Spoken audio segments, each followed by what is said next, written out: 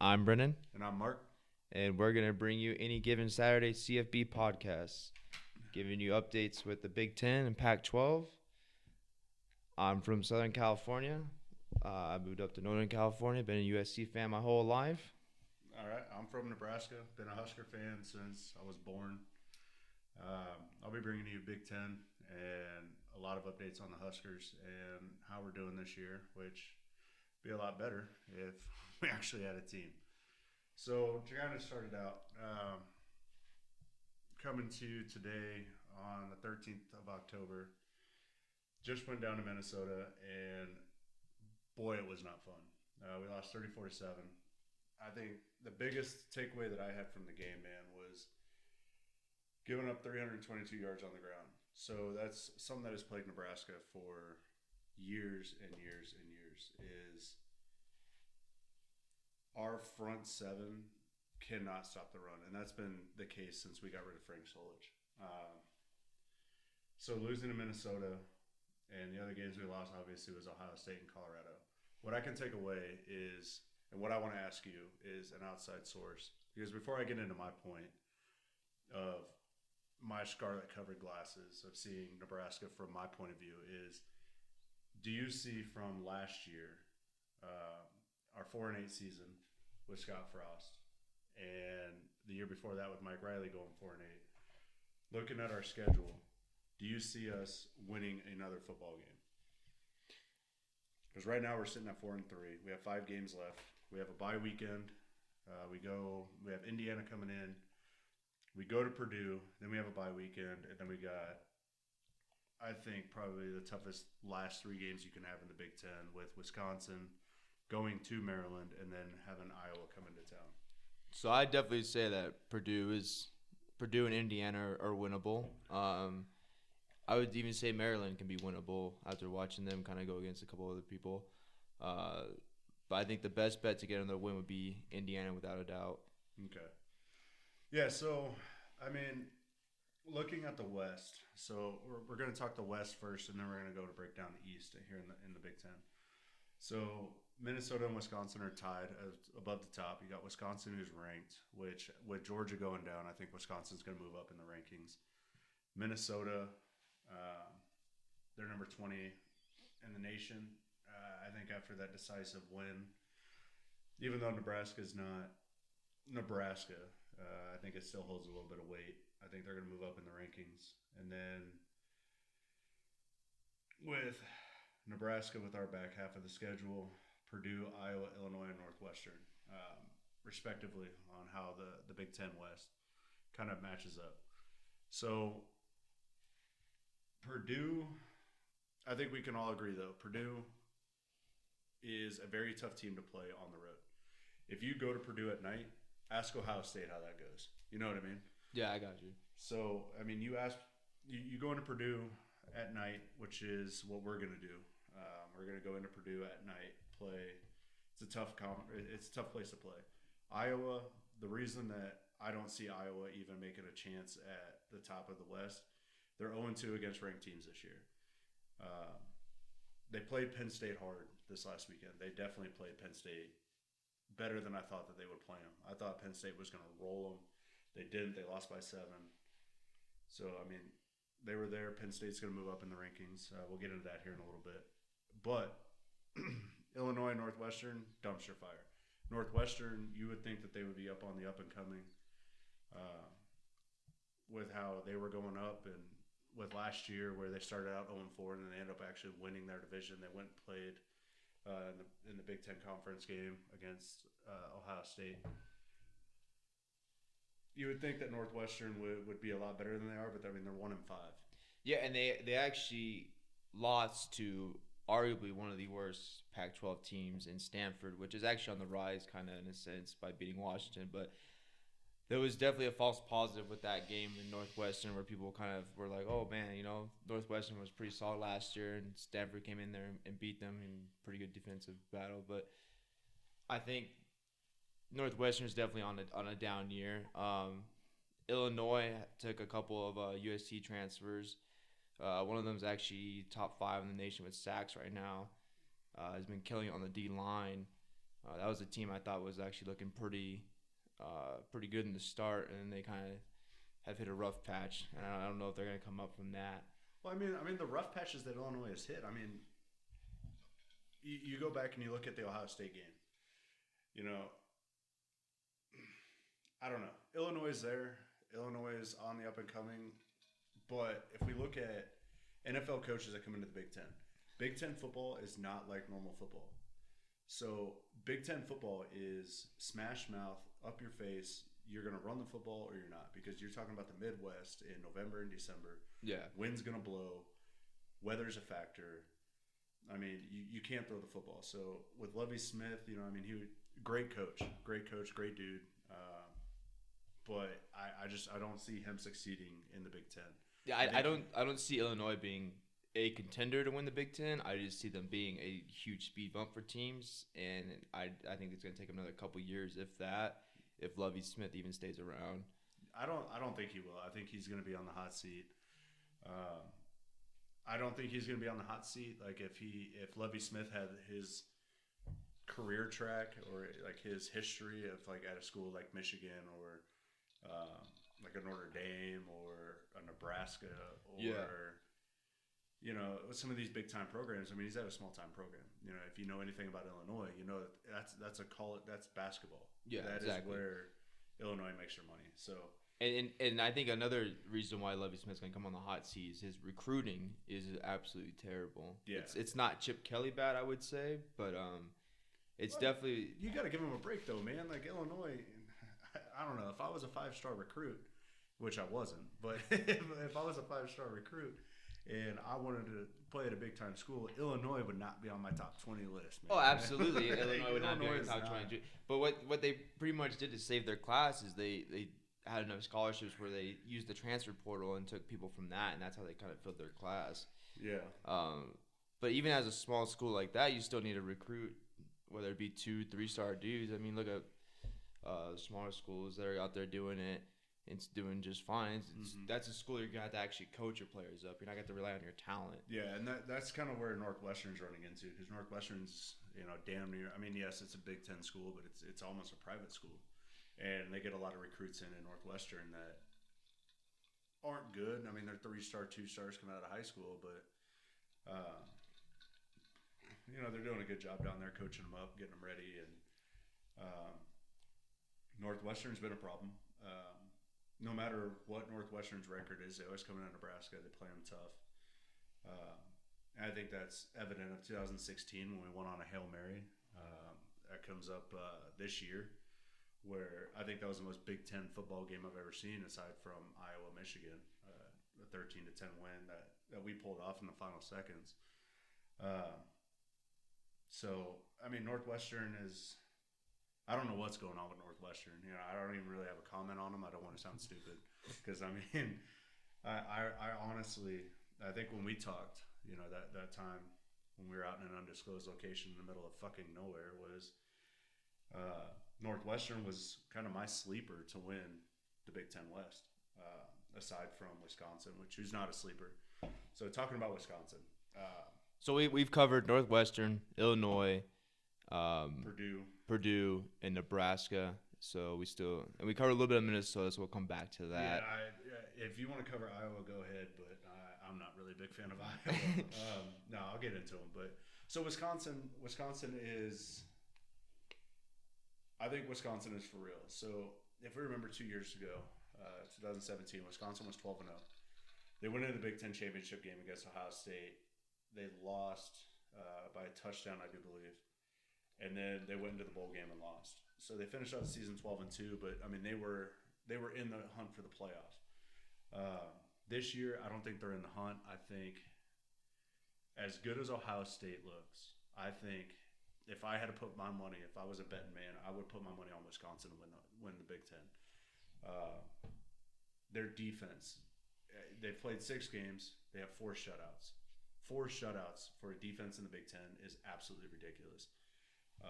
And they've just looked dominant. You know, they've allowed 4 touchdowns as a defense all year. So I mean that defense is ridiculously crazy, and that's another school too that relies on coaching more than talent because a lot of its players are 3 stars, and so they're not really those dudes that are high 4s, 5 stars coming in. They're more coaching them up, teaching them the ground and pound, and just running it straight up your throat, which is something that I think a lot of teams are kind of getting away from. But Wisconsin has pretty much mastered it and shown that they don't care if you know that they're running it up the middle, the side. They're gonna come straight at you, and they're gonna beat you in the trenches. Yeah, yeah. Wisconsin is, I think, if you look at a prototypical Big Ten team, you're going to look at Wisconsin to be your kind of like your map of what you want to be. And they've just done a great job down there in Wisconsin, coaching those players up and getting them ready to play. Yeah, I would say Wisconsin's my favorite to win the West. My favorite for the Big Ten still is Penn State because I picked them in the beginning, so I got to stick to my guns. But yeah, Wisconsin is definitely looking really good on both sides, yeah, and that's what you need. They look good on both sides of the football. That defense is definitely something to be messed with. I don't see anyone really taking down Wisconsin in the West. I mean, Minnesota might give them an issue, but I mean, you got to give credit where credit's due with Minnesota. They're 6-0. They definitely gave it to my Huskers on Saturday night. So we're moving on to going back to Minnesota now to cover that. We got Wisconsin covered for the season so far. Yeah, so I mean, Minnesota, they're 6-0 on the season. They came into that Nebraska game with a lot of question marks because I mean they really didn't get tested all year, and they came into that Nebraska game. I feel like with something to prove, and they proved it. They went into halftime 14-0 up on us, and watching the game, I can tell you, if I had any question marks coming out of that game for my Huskers going up against Minnesota was, can our front seven stop the rush? And Minnesota has a dual running back attack that literally destroyed our front seven. Actually 3 of them went in there and almost. Yeah, there was 3 of them, but Smith and Brooks definitely were lighting it up. Yeah, they were. I mean, they at one point, I think late in the third quarter, they were averaging over 11 yards a carry. I remember hearing that stat, and I think my wife walked out of the room because I threw shit across the room, man. I was so pissed. 11 yards a carry, and at the end of the day, we allowed up 322 yards on the ground. Only time we let more yards up this year was against Ohio State. And Nebraska's had a problem in the past, and it came evident in the Minnesota game of we have made average players look like fucking Heisman candidates, man. No one knows who Smith is. Literally nobody outside of myself. And if you're one of the 10 people that live in the state of Minnesota, know who the fuck Smith is. And this dude just lit us up all fucking day. And another question I want to ask, please let us know if you know this. How many captains does Minnesota have? All right, because I watched the game. I don't know if you watched the game. I didn't watch the game. I watched the game, and you know the little fucking C patch that the NFL has? I swear to God, of the 11 players that were on the field, 10 of them on Minnesota had that patch. I swear to God, dude. Maybe everyone's a captain. I guess. If everyone's a leader. It's like the old saying, if everything's a priority, nothing's a priority. So there's that. So, I mean, all right. So my prediction, I mean, covering... So we're trying to catch up. To kind of give you guys a little backstory here, trying to catch up. Me and Brennan had something going on over the first 6 weeks of the football season. We weren't able to sit down and record this podcast. We've had a lot of conversations about college football. And, you know, this is something that we wanted to do. We're kind of testing it out. But we're kind of catching up. So to catch up in the West, just kind of give you all a breakdown. The way I see it breaking down is Wisconsin's going to win the West. They're definitely going to Indianapolis. I think they're going to manhandle Minnesota. Because the fact of the matter is going back to that game, Minnesota-Nebraska. Nebraska had a backup quarterback in. We had Vedral. He was a transfer from UCF. He played under Scott Frost in that national championship season at UCF. You can't tell me they didn't win a national championship. If you think otherwise, fight me. Vedral, I think the only redeeming quality for Vedral against Martinez is he has no turnovers at Nebraska. He played this one game. He was 14 of 23 for 135 yards, but he had no turnovers. He didn't have any interceptions. He didn't lose. He didn't lose a fumble. He didn't turn the ball over at all. Where on the flip side, Martinez lights it up. I mean, if you know college football, you know Adrian Martinez. You know Adrian Martinez is one of like kind of the question marks going into the season. He was one of the sleepers to win the Heisman, and he has. I mean, he's a sophomore, halfway through his sophomore season. He's the 8th leading passing yardage. He's number 11 on the rushing yards for total quarterbacks in Nebraska history. But through 5 games, because we'll take out the Minnesota game, he's turned the ball over 9 times, 5 interceptions, and he's lost 4 fumbles. And that's something that's plagued Nebraska through the first 6 games of the season is turnovers. And if you look at the games that we've lost to Colorado, we've lost to Ohio State, and we've lost to Minnesota, that if we didn't turn the ball over against Colorado, we win that football game. If we don't turn the ball over on the first drive against Ohio State, I think the game is a lot different. Because we received the football against Ohio State. Adrian Martinez rolls to the right, and he throws the ball behind J.D. Spielman, and it's picked off, and it's probably one of the ugliest throws I've ever seen Adrian Martinez throw. And at that point, Justin Fields just marched his team down the field, runs it in, and it just gets ugly from there. I mean, I have a hard time saying that Nebraska would stick with Ohio State. I'm not saying they would stick with them, but I don't think we'd be down 38-0 at halftime. You sound like me right now when I'm talking about Sam Darnold coming in for Max Brown against Alabama a couple years ago. Well, I don't know, man, because here's the thing, man. We were at home. It was a night game. That stadium was electric.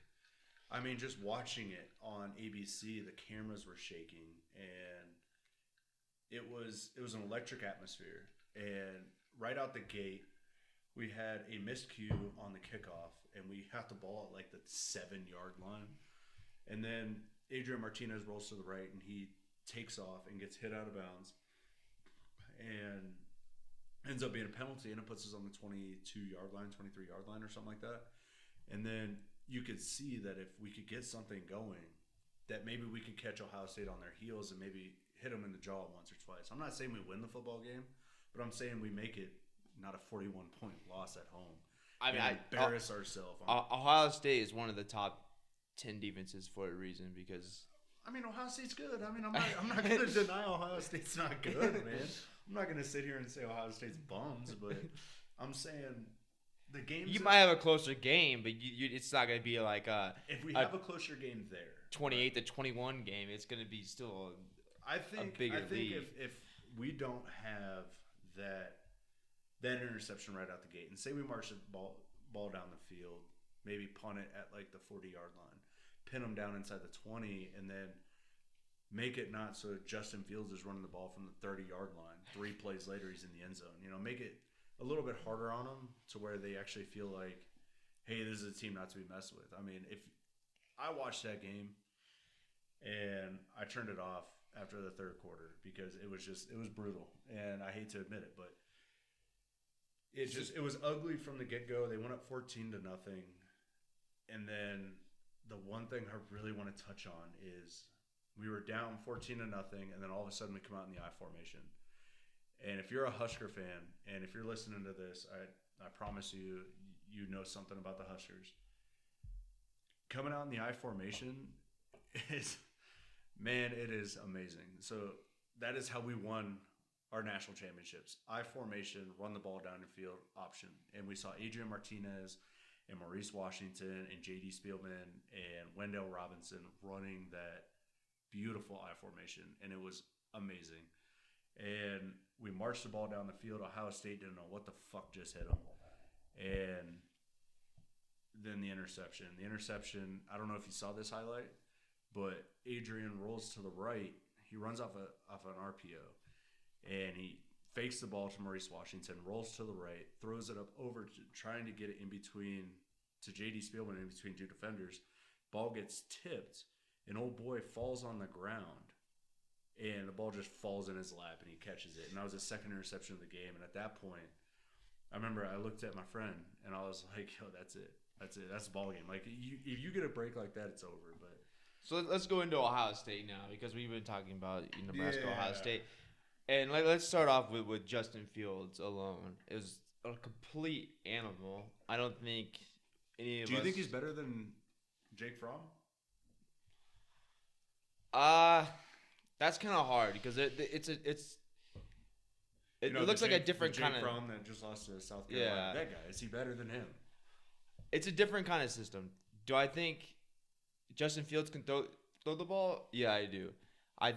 One thing when I was kind of looking him up and following him was the way they described him was he was a passer first and then a runner. And now with Ohio State, you're kind of seeing him more on the run and still killing it. See, that's where I'll kind of disagree with you, man, because, yes, Justin Fields, he's described as a pass first, run second. He's kind of like what Dwayne Haskins was for Ohio State. And that's why a lot of people didn't put Ohio State on the downside, which is smart, because Ohio State has definitely come out and proven that they're one of the best teams in college football. But Justin Fields, he will tuck the ball and run, and he's effective on the run. But if you've seen him pass, he is going to be a problem in the NFL. He is going to be what Kyler Murray is becoming. He's going to be what Cam Newton was before he went batshit crazy. I think Cam Newton probably a better description of him. Cam Newton, Because Cam Newton's been in the league for a while. This is an NFL podcast. I'm not going to get into it. But fuck Cam Newton. All right, that dude's a bum. He's terrible. Anyway, Ohio State, as a football team, as a full football team, and I've seen it firsthand. I saw them dismantle my beloved Huskers. They are going to be a problem in college football. Without a doubt. They're up there. They're going to be taking. I mean, if we kind of want to take a sidetrack here to the top four, which I was kind of saving until the last. We'll save it to the last. Yeah, I'll save that. Anyway, we'll go back to Justin Fields. Do I think he's better than Jake Fromm? I think yes. Okay, I agree with you on that. I definitely think he's better. I think Georgia made a mistake giving Jake Fromm the nod over Justin Fields. I mean, no doubt. I mean, no knock to Georgia. I mean, Georgia's a good football team, but I don't think you could really knock them for choosing Fromm, because he had performed in big games for them. Yeah. And Fields sat the sideline. I think that they don't. I don't think they expected Fields to transfer as soon as he did. No, I mean, and so I think that's what kind of happened. And by the time he was getting ready to transfer, they were like, "Well, we already have Fromm. We can't really go back on this." And now they're just seeing what they could have had. But I mean, like we said, Fromm is still a really good quarterback. Mm-hmm. So it's not like a downplay. The one that really has been all over the place that came from Georgia is Jacob Eason at Washington. He's definitely looked like he shouldn't have been on Georgia, because he is not looking good in the Pac-12, which is not it's the bottom of the Power 5 right now. But anyways, we'll go back to Ohio State. Ohio State, I think if you're picking Penn State to win the East, I'm picking Ohio State to win the East. And the reason is Penn State struggled against an Iowa team. All right, and Iowa, no knock to Iowa. I kind of skipped over Iowa, but they struggled with Iowa, beat them by a touchdown. Ohio State, they haven't been challenged all year. So they have nothing but confidence going into the latter part of their season, going into the back six. And plus, they got they've already had one bye weekend. They got one more coming up. I don't see Penn State beating Ohio State. I don't. If you see something different, please let me know. I think it would be a really good game. Ohio State is, like I said before, a top 5 defense now. A lot of it gets credited towards the live tackling they do in practice for 7 to 10 minutes against the 1s and 2s, even the walk-ons. gives them light tackling, which a lot of teams aren't doing nowadays, and they're relying on game day experience to kind of get the teams rolling with the tackling. Um, so Ohio State is another team that's clicking on both sides and looking really, really good. So with Ohio State, man. So Ohio State plays Penn State at home the weekend before they play Michigan. Do you think that qualifies them as Penn State to being a quote unquote trap game? Because they're going to be looking forward to that big Michigan matchup. No, I think Michigan's kind of on the back burner of a lot of teams in a sense now. I think it's coming down to Harbaugh's final seasons, and he hasn't beat Ohio State yet. No, he hasn't. But I don't see it. I don't see Penn State being a trap game. I just see it being either a shootout or a really strong defensive game because Penn State's defense is also pretty good. It has been coming to over the last couple of weeks. But I don't think Ohio State's going to overlook Michigan by any sense. But I don't think that they're going to be as worried about Michigan as they are going to be about Penn State. Because, I mean, I don't know. I know how rivalry games go. Being a Husker fan, I've dealt with rivalries, especially with Oklahoma, and it didn't matter how good Nebraska was or how bad Oklahoma was. That was always a rivalry game. And so what I see and the problem that I see, the only problem I see with Ohio State going forward in their season is they literally play Penn State right before their big rivalry game. One of the best college football games in college football is Ohio State, Michigan, always. So I don't know. I don't see Ohio State losing. Yeah, I don't see Ohio State losing. I don't see them losing to Penn State. Ooh. Because it's in the horseshoe. It's going to be a night game. Game day is going to be there. And we saw what Ohio State did last time they were on game day this season. On the road at Nebraska. And, that's the last time I talk about that game. Fuck that game. But like we said, I don't think Michigan gets overlooked by any means because it is truly a hated rivalry. Like it is. You don't. I'm not saying they're going to overlook Michigan. What I'm asking is, do you think they're going to focus on Michigan so much, or be looking forward to that OSU Michigan matchup, that they're going to kind of lackadaisically prep for Penn State, and Penn State might catch them sleeping, especially with Justin Fields. I think. Like I said, it's either going to be a defensive game where it's going to be low scoring or it's going to be just an absolute shootout. One or the other. It's not going to be one of those close – I would say close games. It's not going to be one of those kind of one-side-telling-all games, I don't think. Yeah.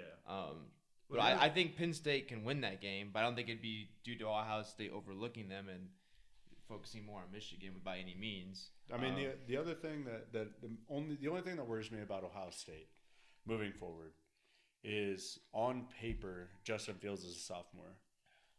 Justin Fields is only going to start his 7th game as a starter. So, I mean, yes, he's a sophomore, but in actual play time, he's a freshman.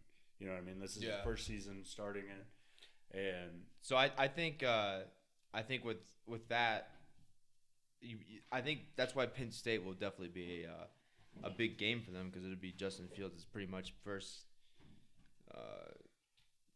I don't know how you would say it. First game experience with a big ranked team. Yeah. So it's going to be a big matchup. So with that, we'll go on to Penn State a little bit. This is my pick to win the Big Ten outright. It's not Mark's pick, but.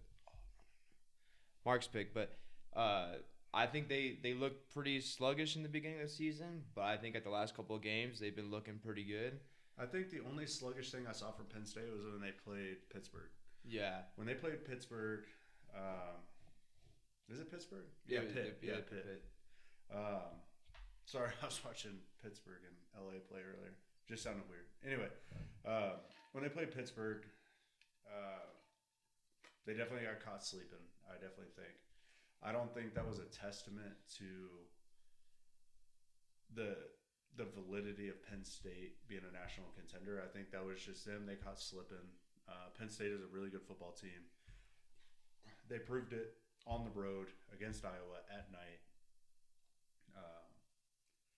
I don't know if that's a testament to Penn State and how good that football team is, or if that's a testament to Iowa being a pretender like they have been the last however many fucking years under that douchebag that coaches out there. I'm not even going to say his fucking name. I don't know which one it is, but like I said, I have worries about Penn State. I think they're going to lose to Ohio State, and they're not even going to have a shot. I think Penn State plays in the Rose Bowl. I think if I was going to pick a number 2, a runner-up, I wouldn't pick Wisconsin. I'd pick Penn State. Penn State is just a complete football team on both sides. And I think that's where it's kind of going to be hard to pick between the two because, I mean, arguably they're both pretty complete on both sides. But yeah, I think Penn State's a really strong contender. I think Ohio State is definitely a strong contender, and I think it's going to be an exciting year for the Big Ten East. So now we'll go on to Michigan. I've had some pretty, I wouldn't say strong feelings, but I definitely don't feel like Harbaugh has been fulfilling what was expected of him at Michigan, especially by not beating the biggest rival that you have since you've been there in Ohio State.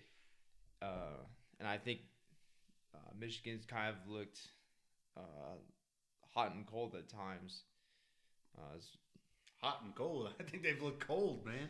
Michigan got blown out by Wisconsin. Blown out. Embarrassed. In their own house. They got blown out.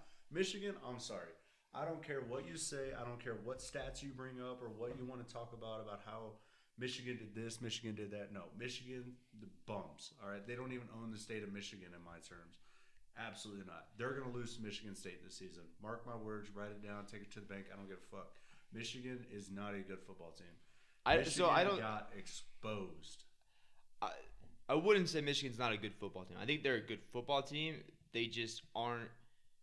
It's either they're not being coached to win the games, or they're just not preparing themselves to win. Perfect example. Michigan was up 28-3 on Illinois. 28-3. At one point, that game was 28-25. Illinois made a comeback on Michigan, dude.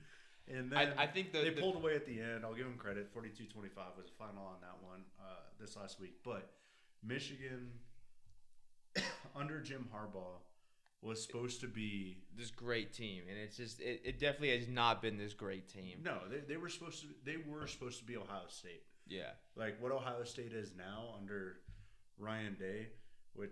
Who the fuck is Ryan Day? All right, if he didn't coach under Urban Meyer, I don't think he coaches at all. The dude coached up in, I think, I'd have to look it up. He was an assistant. New Hampshire is where he fucking got his start out as a coach. I believe he was an assistant in the NFL too. Yeah, he did coach in the NFL a little bit, but yeah, I don't think he takes over that Ohio State job unless Urban Meyer blesses off on it. Absolutely not. Which we're here once we get over to your side, over the Pac-12, I'm going to talk about Urban Meyer a little bit. But I think Michigan bums, fucking bums. I think the game that kind of showcased how bad Michigan can be this year was when they played Army, and they almost lost. That was a game they should have lost. That was a game that Heisman should have lost. They lost to Wisconsin. They almost lost to Illinois, but they pulled away at the end. But then you could go on and on. You can, but then you can. So then I think what kind of didn't seal my fate on them being not a good team, but was I think it was last year, or the year before when Army played Oklahoma, and the same exact thing, double overtime, and Oklahoma pulled away and won. What did Oklahoma do in the playoffs that year? Exactly. So what I'm saying is Michigan, not good. And the Army thing, they lost credit to Army. They lost to Toledo, I think, last week or the week before. It wasn't too good, but I mean, if you can stop the triple option, you can stop the triple option. So, I mean, when I'm talking about owning the state of Michigan, and this is the reason I say it, Michigan faced a good defense against Wisconsin and got blown out. Yeah, they're going up against Michigan State. Michigan State has the best defense in the Big Ten, in my opinion, and stats back it up. They have the number one defense in the Big Ten. They are just lights out against one of the most electric teams in college football I've seen, aside from Ohio State or Clemson or fucking those dudes down there in the bitch ass SEC. Michigan State went up against Arizona State and held them to 13 points. So, did they end up losing the game? Yes, they did. But So I don't think that's a Michigan State thing. I think it's more of a Herm Edwards. We'll go into this when we get into Pac-12, but I think it's more of a Herm Edwards NFL type plan. So we'll go on with Michigan State. That goes into Michigan State's defense is absolutely great. It's one of the best defenses I've seen, and I think Michigan State's record doesn't reflect how good of a football team that is, and it comes down to quarterback play. Their quarterback is absolutely terrible, and when you're talking about Michigan State football, I think they're going to beat Michigan based on that defense. Offensively, as somebody who pays attention to the Big Ten, I can't name you one offensive player on Michigan State. I can't even tell you the quarterback, bro. But what I can tell you is that defense is lights out. So it'd be more like a Cal situation than like in the Pac-12. Yeah. All right. So Michigan State, I think, beats Michigan, knocks them out of the East, and now we're talking about that game on November 23rd between Ohio State and Penn State. That's going to settle the Big Ten East, and ultimately, I think it's going to settle the Big Ten because, moving forward, Indiana, Maryland, Rutgers, garbage, trash, absolutely trash. Indiana, trash. Maryland started out hot. Maryland started out really high. Yeah, people thought that was gonna be people thought that was gonna be a really good team, especially when they dominated. I can't remember who they dominated this year, but they blew them out. I think it was Syracuse they dominated. They blew them out the water. Yeah, terrible. But then they start coming into the Big Ten, and it hasn't looked like I said at the beginning. You're gonna play in the Big Ten. You can be flashy like Ohio State, but you have to be flashy. You have to have talent. But if you're going to consistently compete in the Big Ten, you have to be like a Wisconsin or like a Penn State or a Michigan State. You have to be able to stop the run defensively, because if you try and throw the football in the Midwest in November and December, you're going to get blown down. And that's why Ohio State has had Dwayne Haskins. They've had Zeke Elliott. They've had these people that can run the football amazingly. So Rutgers, dumpster fire. Rutgers just needs to burn the school down, start over. I mean, yes, it's the birthplace of college football. I'll give you that, Rutgers fans. But it's Rutgers. They're terrible. So Rutgers is literally only in the Big Ten because of Greg Schiano. Okay. He was the coach of them when they were winning games. They were winning games. And so he got them to get on the map. Where were they? Were they Conference USA or were they in the ACC? I don't think they were in a big conference. Or were they independent? I don't think they were independent, but I don't think they might have been Conference USA. But anyway, so he was winning games and he got them on the map. Goes to Ohio State to work with Urban Meyer. Mm-hmm. Becomes a defensive coordinator. Then Tennessee. Now we're getting sidetracked, but Tennessee. It's all good. Needs a head coach a couple years ago. And who they go after? Greg Schiano. I'm probably messing up his name, but I apologize. But anyways, they go after him, and they pretty much are about to announce that he's about to be hired. And this is why I feel no sympathy for Tennessee fans. Pretty much are about to announce he's getting hired. They pretty much working out the contract and everything like that. Next thing you know, all these Tennessee boosters and fans are saying, we don't want him. We want nothing to do with him because he was at Penn State during the whole Chomo thing. Mm-hmm. Or not, I wouldn't say child, but during the players scandal and all that stuff. And someone had rumored that he knew about the what was going on, but when they came to getting evidence and gathering evidence to pretty much see what was going on, there was no facts behind it. He had no idea what was going on, and no one could prove it.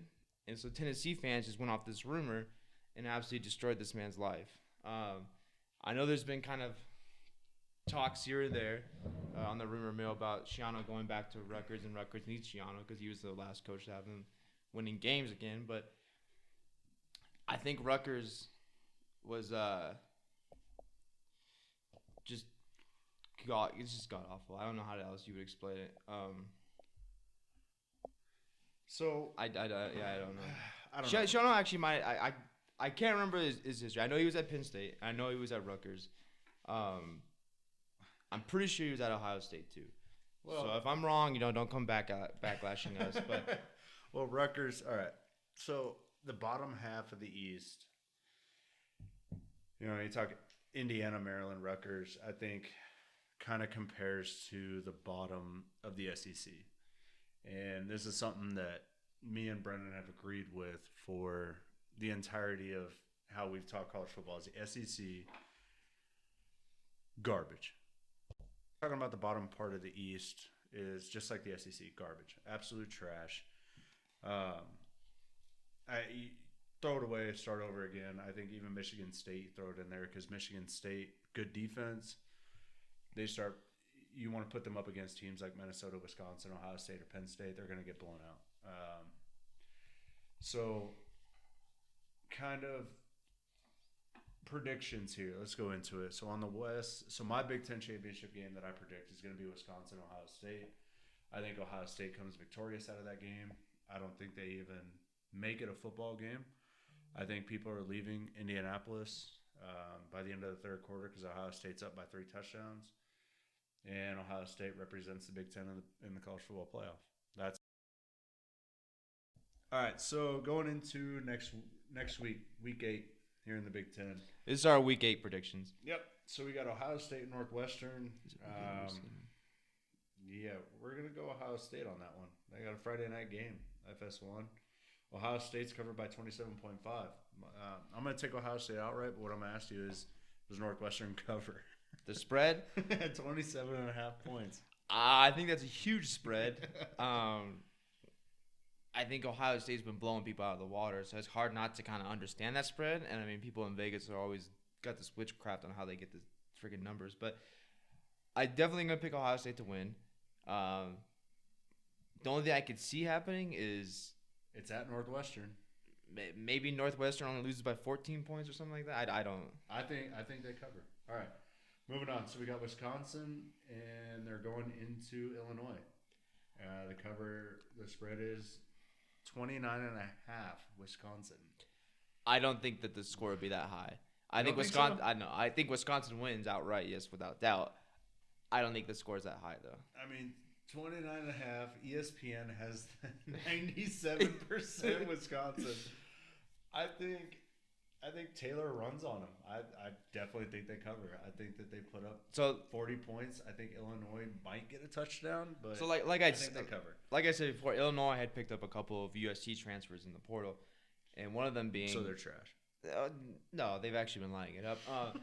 The defensive lineman though that I was talking about, Batiku, he is, I believe, number 4 in the nation in sacks.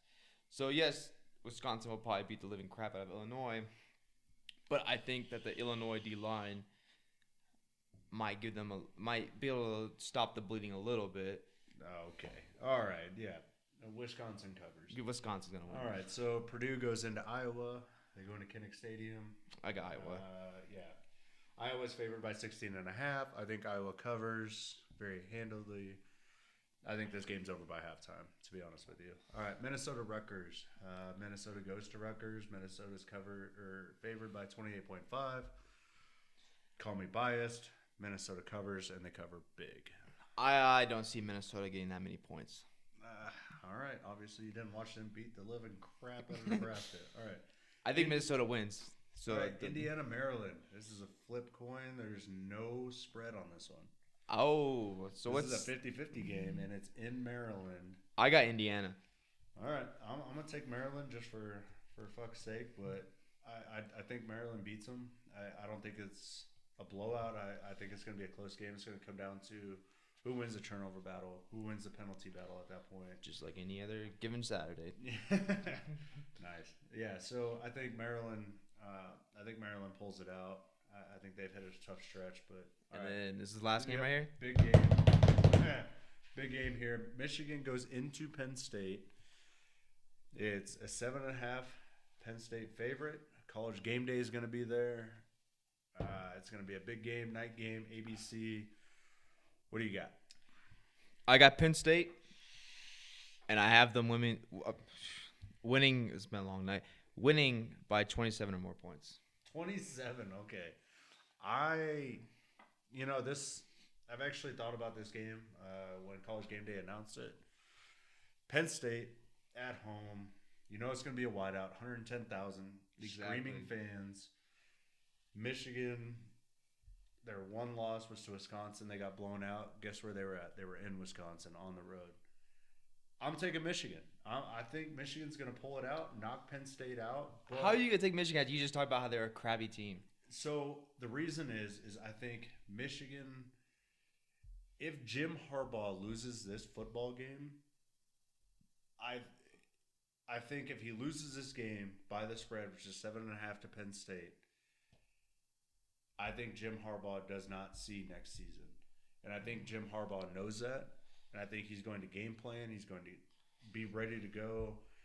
College Game Day, Saturday Night Football. I think Michigan's going to be ready. I'm taking Michigan to win in overtime. No. And I think Penn State drops one. And I think if Jim Harbaugh really cared about his job, he would have been winning seasons ago. The other reason I'm taking them is Penn State just came off a very physical game against Iowa, where they won 17-12 on the road. They're coming back home. They see the struggles of Michigan, and so they might take a lackadaisical approach. And then kind of a trap game going up against Michigan State on the road against that defense that we just talked about. I don't know. I'm taking Michigan. I might eat my words. You're going to eat your words. I think we'll come back next week, and you're just going to be doing your little funny laugh at me. But, hey, I'm taking it. I'm going for it. And I'm going to stick by my guns on that one. Michigan steals one on the road at Penn State. But I'm still taking that Penn State is going to come into that Ohio State game trying to beat them to win the East, but they're not going to. I think Ohio State's going to win the Big Ten. So before we transfer over to the Pac-12, just kind of a little bit of news. You guys have probably heard this by now, but Marquise Black from Georgia just committed to Nebraska. Big linebacker that we just got out of there, which if you watch that Minnesota game, we desperately fucking need. Man, we need linebackers like nothing else. So hopefully that'll help us out there. Our recruiting is looking good. We're 28th nationally. We got 3 4-stars coming in. So hopefully Scott can get that going up. And before we transfer to the big Pac-12, I just want to say go Big Red.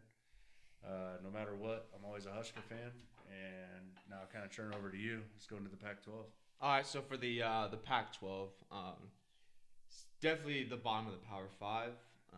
But there's teams within this conference that are actually pretty damn good. All right. I'm not. You got me interested. So we got Oregon. First game of the season, they were going against Auburn. Pretty tough game. They were without a couple of starters though. But I think since that game, they just look absolutely dominant. Yeah, I mean Justin Herbert, he came out. I think, aside from Tua Tagovailoa and Trevor Lawrence, I think he is hailed as like the number 1 college football quarterback. And he's so good.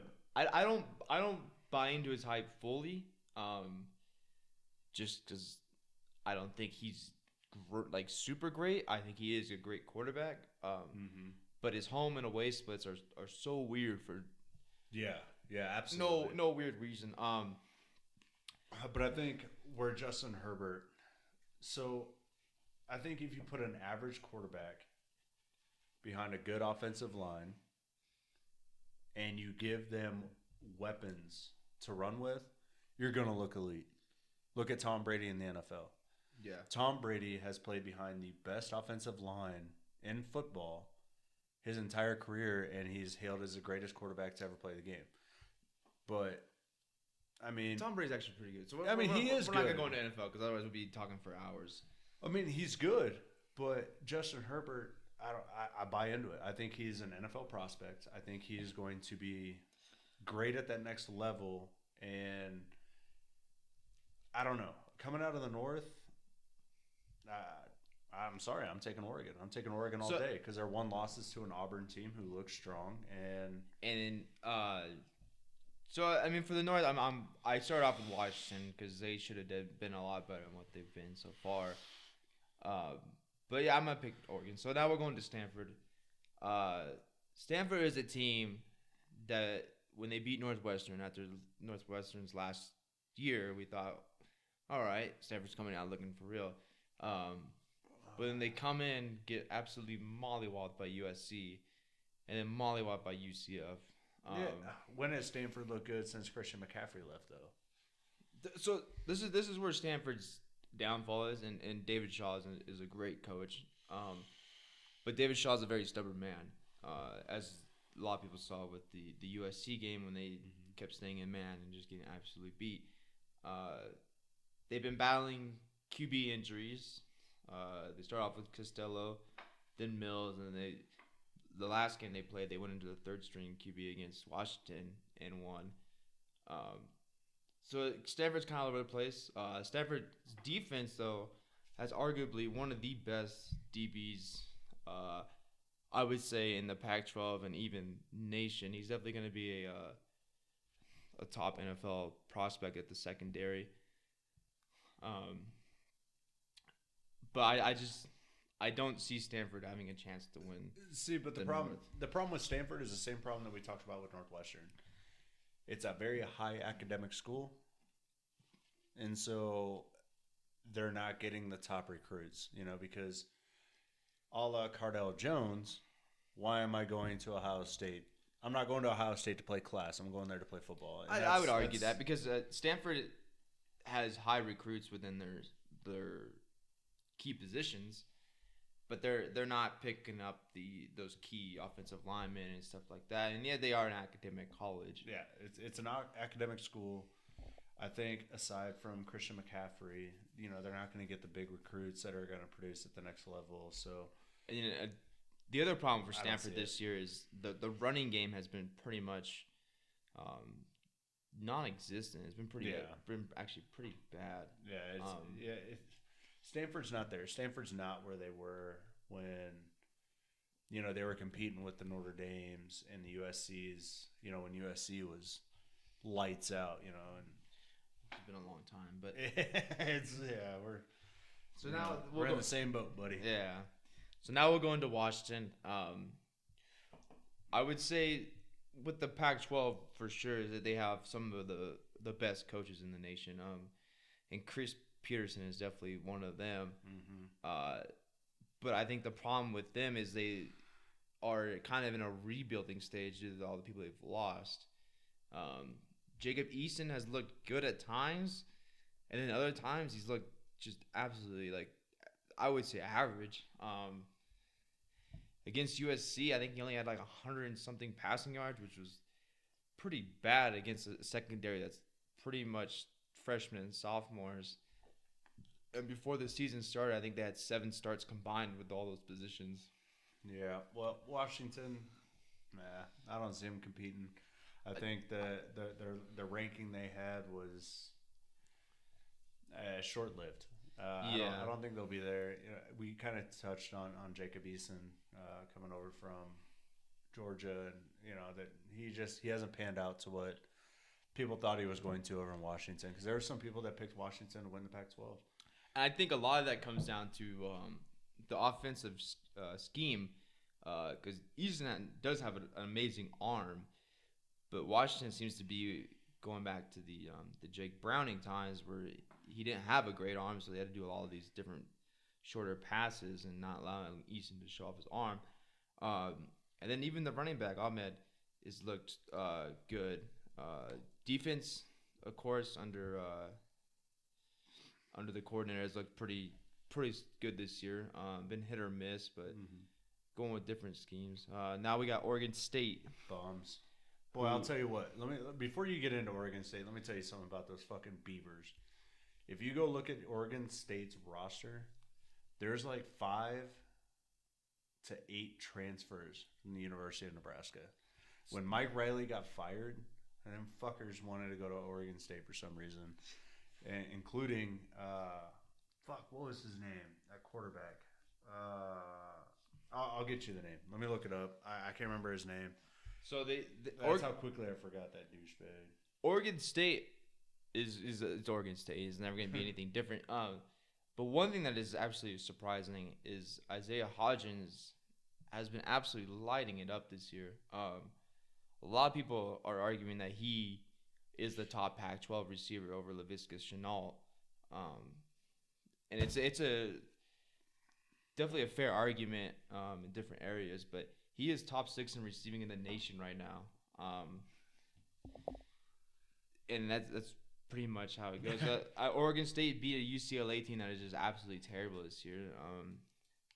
And we'll get into UCLA in a little bit, but Oregon State doesn't look terrible, but they're just Oregon State. I don't know how else to put that. Tristan Gebbia is his name. That, by the way, exactly. There's probably all 5 people who are listening to this said who exactly. So now we'll go into Washington State with my favorite coach in the Pac-12 without doubt is Mike Leach. Mike Leach, man, that is awesome. He is an absolute character. I recommend if you get time to go on YouTube and kind of look up some of this stuff because he is absolutely hilarious. Obviously, Washington State does Washington State, and the QB is leading the nation in passing because it's the air raid, and Mike Leach is the god of it. Receivers are actually looking pretty good this year, but the defense is not. As to that UCLA loss where UCLA came back and that beat was them. A hell of a game, that man. Was 67-63. That was a game. And you know who was in the crowd for that game? Minshew. Fucking Minshew. I saw that. Yeah, I saw that. He was fucking loving it in his jorts. But I think fucking jorts, man. I think after the season Washington State had last year, a lot of people expected them to come in and kind of be underdogs to win the North, but they just have not been clicking on both sides. Some games they look good, like against Texas Tech, and they're smaller opponents, but once they got into conference play, it just has not looked too well. All right, so let me do this one. All right, please. All right, so kind of a little bit more background. I lived in Nebraska up until I was 15 years old, and then I moved to Arizona. All right, so when I moved to Arizona, kind of started paying attention to Arizona State football, and Herm Edwards has been a godsend to ASU, along with the quarterback Daniels. ASU, if we're going to talk predictions right now, ASU beats Utah this weekend, and they win the South. ASU, my dark horse to win the Pac-12. They're one loss. It's a one-loss team, nationally ranked. I'm sorry, ASU is a good football team. That quarterback Daniels, he's a true freshman. Kid's 18 years old, lighting up the Pac-12. He's going behind a bad offensive line. Who has improved, and that's why he's looking better. But the first few games, yes, it was absolutely terrible. Absolutely terrible. It was I would say it was a hazard for him to be back there. Absolutely. But so since you skipped USC, we'll go to ASU. We'll finish at ASU. Yeah, we'll finish on USC because that's your team. We'll finish on USC, and I have some things. So with Herm Edwards, I was a huge skeptic of when he came in because I just don't think NFL coaches can recruit to the level that college coaches can because they already have their players. There's no need to retain them and stuff like that. But he has proven that the NFL mindset and the NFL techniques will win games. You don't have to have the highest rated players. You just have to keep games close, and that's what Herm Edwards does, and he does it phenomenally. Yeah, he'll be able to take a game and keep it close until the fourth quarter, and then it's the old football adage: win the fourth quarter, you win games. And I think something that gets overlooked with Arizona State is the defense. The defense is really good. Is overlooked because everyone's looking at the quarterback. Everyone's looking at Benjamin. Yeah. Everyone's looking at the tandem of Daniels and Benjamin in that backfield, and then all of a sudden, you're looking at this game and look at Michigan State when they played Michigan State, and it was 13-13 going into the fourth quarter, and all of a sudden, you're not playing a full football game at that point. You're playing 15 minutes to win the football game. give everything you got, win the fourth quarter, you win the football game. And that's why I think Arizona State is the most complete team in the South. I would argue that 100%. I think Arizona State is a huge contender, but I think yet again another USC transfer that's at Arizona State. That's a starting corner, has been doing pretty well. But yeah, we talked about Edwards, we talked about Daniels, but we haven't even talked about Benjamin at all, who is a star running back and has been putting it together. I think ASU is definitely a strong contender to win the South, but I think ASU and Utah will be an absolute phenomenal game to watch because both coaches are all about playing the clock and winning to their style. So with that, we'll go into Utah. Coach Whittingham has actually been doing pretty good this season. Huntley has actually been lights out almost. And then you got Zach Moss, who I believe is in the top 5 for most, if not the top, for most yards after contact, because he cannot be brought down worth the damn. See, and I'm going to call you out on this, man. I think the only reason you're high on Utah is because USC beat them. I think that's the only reason, because Utah, good football team. I'll give them that. The only time their defenses looked good is against Idaho fucking State. That's the only time their defenses looked lights out and looked like it's a contending team. And you look at the two teams in the South, because if you go through the South, you see that it's a 2-team race, ASU and Utah. And Utah looked good. They have a good offense. ASU is proven defensively against a Big Ten team. They've proven that they can play defense. They can play in a defensive battle. That's why I'm taking ASU over Utah. Utah is a good football team. Their quarterback is lights out. Moss, he's all right. He looks good. He's running up numbers. Great. I wouldn't say great. He's good. Watch him play. Your notes say good. All right. He looks good. He's running up numbers, but I think if you look at proven track record, I don't know. I mean, 37-16 against North Dakota. I don't see it. I don't see Utah. The only thing Utah has over ASU is that their head-to-head matchup, because I think they're going to have an identical record. If they didn't play each other, they have an identical record going into the Pac-12 championship, is that Utah plays at home. I think that's the big advantage there. But wait for it. I give ASU the edge. Wait for it. Any given Saturday, anything can happen. Yeah, that's what's going to take for Utah to beat ASU. And I just looked at the ESPN. ESPN has only given ASU a 19% chance to win that game. I'm telling you, you're not crediting. I'm giving them more. I think ASU is a great team. Don't get me wrong. And I think Utah is a great team. But I just think Utah is going to come in there, and they're going to dictate the best of their ability. Because, like I said, Herm Edwards is a phenomenal coach, especially at this college level. And try to dictate to what works for them. Because I'm telling you, you watch Moss run, you if you don't have a whole defensive line on him, you ain't bringing him down. That's what ASU does. I mean, ASU stopped a Michigan State run team because their quarterback play is terrible. But what did you say before? You couldn't name a single person on the Michigan State team on offense. I mean, no, you can't. Exactly. I can't. Exactly. But I will give ASU the edge in that. I'm sorry. I do. Hey, you call me biased. Call me, that I am an ASU fan, that I'm giving them the edge. But, I mean, we'll see. We'll see when we record our second episode where we stand on that, because we'll get into that because that's coming up on the prediction side. So, to go with the two. All right, so now we'll go into Arizona. Arizona is a team that looked like it was pretty rocky, especially with defense against Hawaii the first game of the year in week 0. But I think Arizona is up and coming, and they are a pretty strong contender for the South. Their defense has been coming together. I don't know what they've been doing, but they have been actually playing defense and looking pretty good. I think Arizona is definitely a huge sleeper in the South. Um,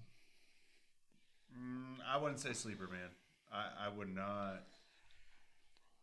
I think the South is so mediocre and just I want to bring it back to something. What did you say about Washington football? What was your notes on Washington? Just like what you had said about Washington. I mean, I can refresh you, saying that I mean they're a good team, but they're hit or miss, and they're not a contender. They're terrible, right? Basically, is what you got down to. And 51-27, Arizona lost to Washington 51-27. Arizona's 4-2. All right.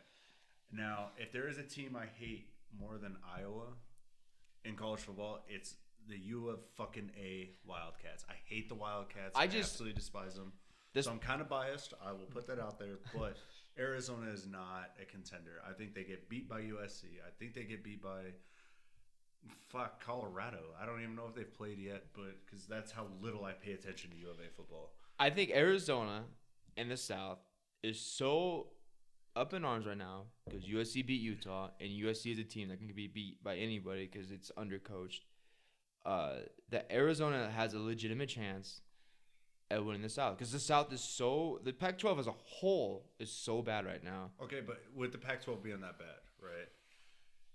If Utah beats USC, because at that time Utah, correct me if I'm wrong, was ranked like 10th in the nation. They're ranked number 10, yeah. Yeah. If they beat USC and say they beat them by a touchdown or two, is Utah in the playoff picture? I don't think Utah's in the playoff picture. I don't think that they have the complete team to go against the other three top teams. Okay. I think the team that has the best chance, based upon coaching this year, is Oregon. Based upon talent, 100% be USC. See, this is where I disagree with you. You're saying that if you're going to talk about a team to come out of the Pac-12 to compete in the college football playoff, which we'll get into at the very end of this podcast, but I just want to ask this question while we're on it. Are you going off of talent of Oregon? Take Justin Herbert out of the picture. No, I'm not going off talent. I'm going off coaching. Okay, so you're going off coaching, you're going off of just complete teams. They have the best offensive line. Are you giving Oregon a bias because of their name and who the fuck they are? Because if you ask me who's a more complete team, Utah or Oregon, I'm going to put Utah up there. Yes, Oregon's lone losses to Auburn. Utah's lone losses to USC. Where was that USC-Oregon or USC-Utah game at? It was in the Coliseum. It was in USC. It was at the Coliseum. But the reason why I'm picking Oregon is because they have the talent on the team, one, which Utah does not have all the talent. They are coached. They are a hell of a coach team. Oregon's a good coach team too. I just think Oregon has a better trench battle than Utah. Okay. Because Utah's trench battle looked, so the D line for Utah is 100% probably the best D line, right in front of, I would probably say, Oregon/USC. But the offensive line for Oregon, I'm not trying to cut you off. No, the offensive line is probably the best in the Pac-12. Okay, but Oregon. All right, let me tie it into the next one we're going to go into, actually. So, out of the three quarterbacks that I'm about to bring up, who's better? So, you got Huntley in Utah. You got Herbert out in Oregon. But here's one that I don't think a lot of people talk about is Montez out in Colorado. If anybody has paid attention to Colorado football, and I have, because Colorado-Nebraska is a big rivalry, and that is a game that me as a Husker fan, I want to see Colorado get mollywopped every time they take a step on the field. Montez is a damn good quarterback. So you come to the who is better? I would say that Utah's quarterback is the fourth, fifth best quarterback in the Pac-12. Call me crazy.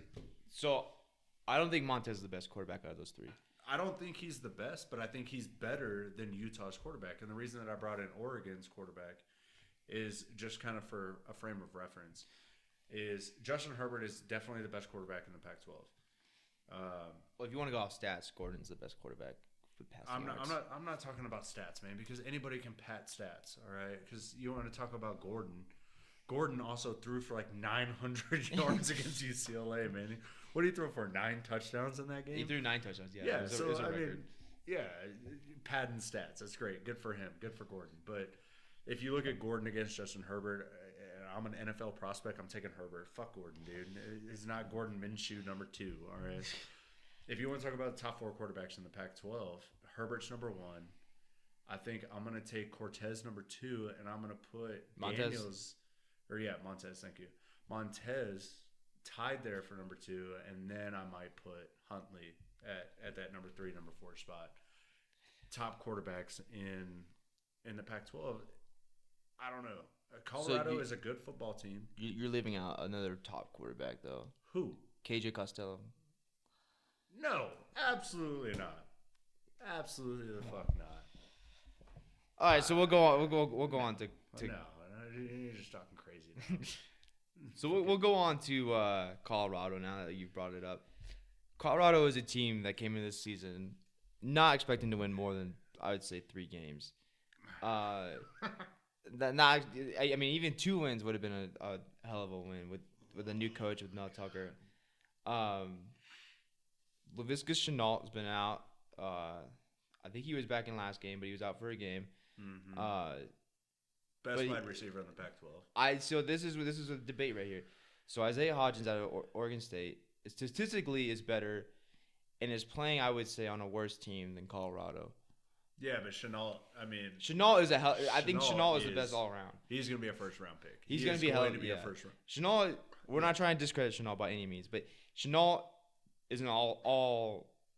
He's an all-star. I ain't discrediting him at all, dude. Shenault's the best wide receiver in the Pac-12. I think when it comes to Oregon State and Isaiah Hodgins, I think Isaiah Hodgins has a slightly on Shenault with the best receiver in the Pac-12, just because he plays with the worst QB. Because I guarantee if I didn't write that name down there, you wouldn't know who the hell it was. Well, the problem. So what I see with Colorado is Colorado comes out and they win a smash mouth game against Nebraska. We go into overtime. They beat us 34-31 because we don't have a kicker. If we had a kicker that game, I think we beat Colorado. And I don't think there's a Colorado fan that could disagree with me. If you're not a complete jackass, which I've met a lot of jackass Colorado fans. Colorado fans are pretty welcoming. We actually live in Colorado, so please don't come find us. No, I'm a big fan of the state of Colorado. If you're a fan of the University of Colorado, I live on Fort Carson. Come fight me. But what I will say is that Colorado has been an up and down team because they win this smash mouth game. 100%. They win this smash mouth game against Nebraska, and they stretch out this win, and then they're nationally ranked. The very next week, they go up against Air Force and just lose in overtime. So I think you have 2 different. You have kind of like a hot and cold there. It's like you go hot and you win in overtime against Nebraska, one of your rivals, one of a historically rival school, a team that you tried to coach against with Cordell Stewart, and when you won that national championship, that you wanted to beat Nebraska, and then you beat them, and it's a big high for your university, and then you go up against Air Force. So to their credit, Air Force was decided out of nowhere that they were going to be an all-star passing team. But out of nowhere, dude. Air Force is always historically. So if you talk about the academies, Air Force, Army, Navy, Air Force has always been an air raid offense. That's why people go there. That's why they've had quarterbacks that have went there and then went to. Did you watch the highlights though? That quarterback was looking pretty good. Yeah, I mean they always do. They always have a good quarterback.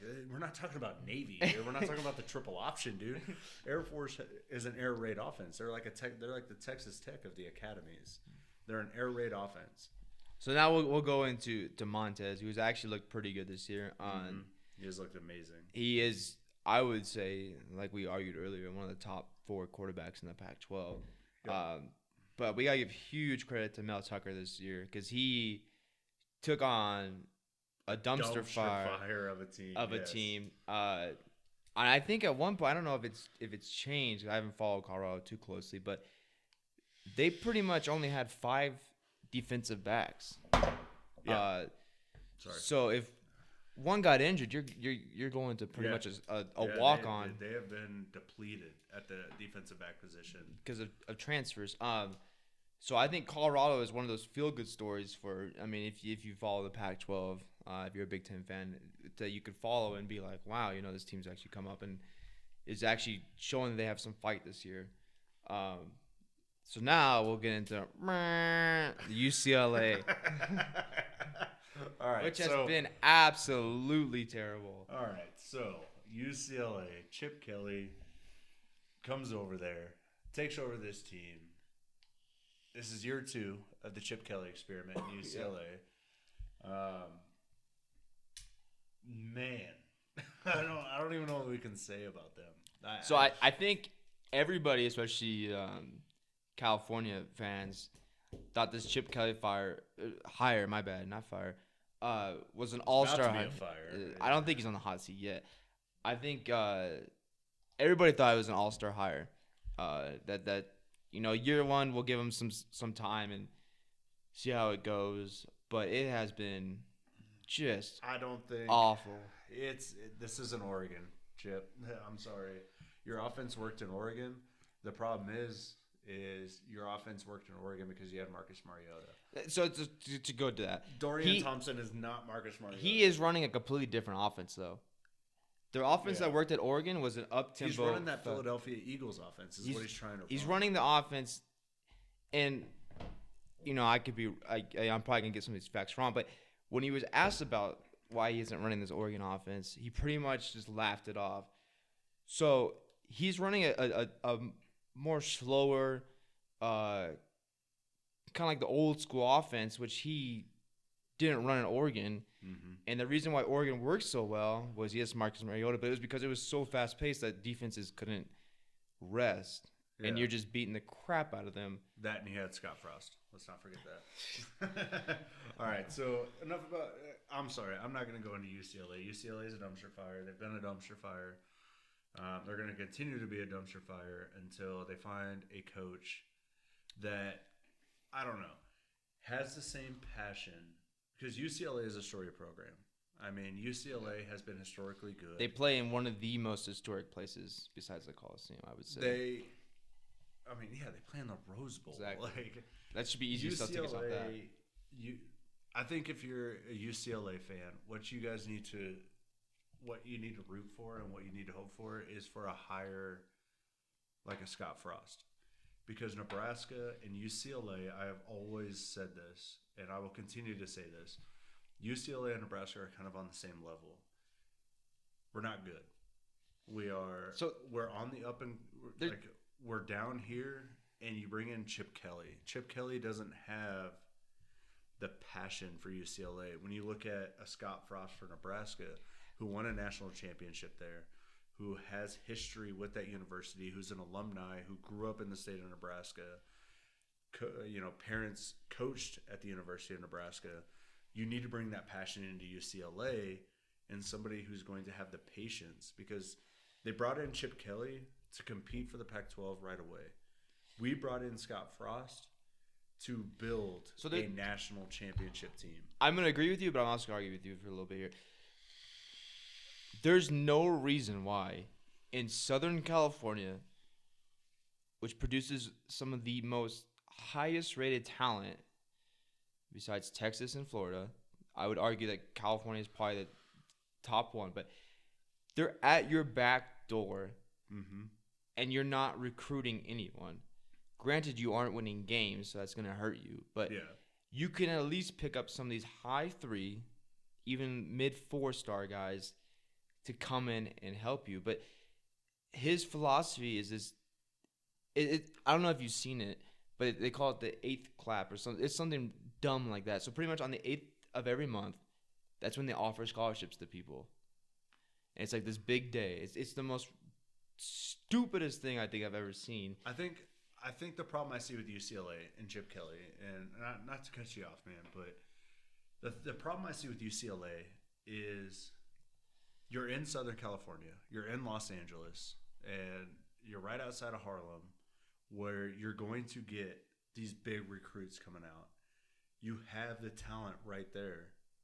You have Chip Kelly, one of the most respected college coaches of all time, and you can't bring in recruits. What's the problem there? What's the disconnect? I don't know. So I have no idea. Chip Kelly is historically not a good recruiter. I mean, he got one of the.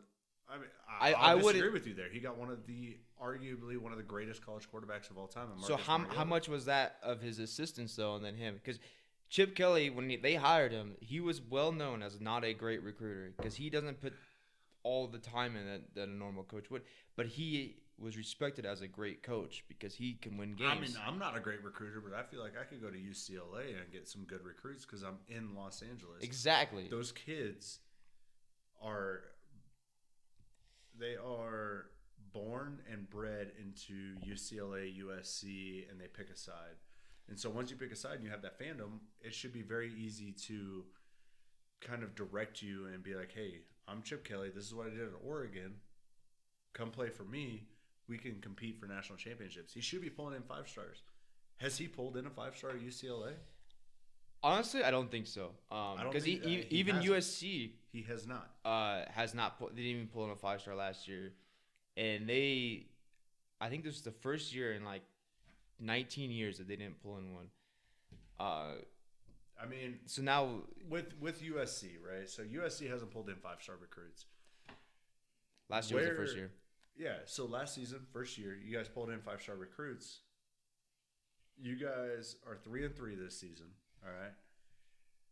You guys are in the Pac-12, and I think we have both agreed, even though you are a USC diehard, you love the Pac-12, I think we have both agreed that even with the ACC included is in the bottom of the Power 5, why is USC beating teams like Utah, but they're going to lose to teams like Colorado?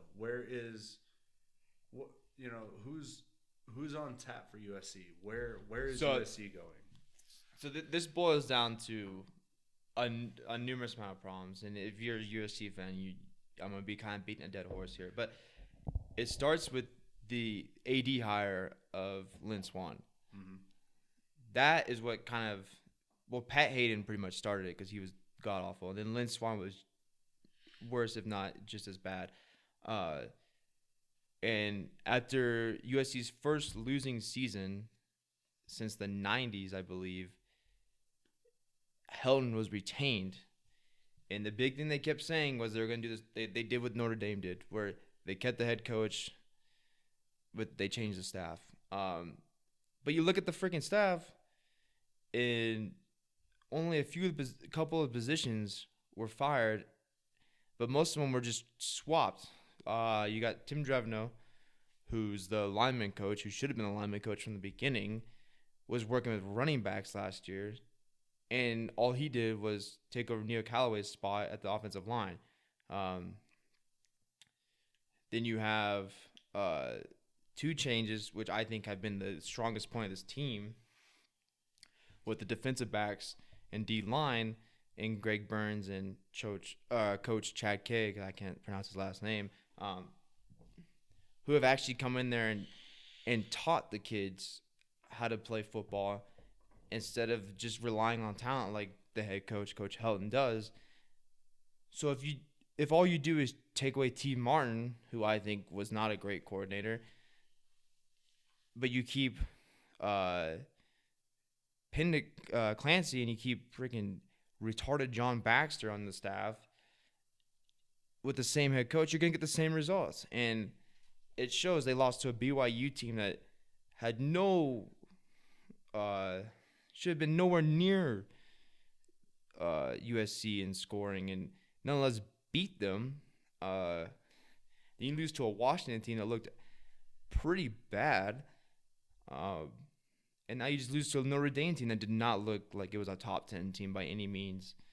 It's just, it's poor coaching that leads to piss poor results.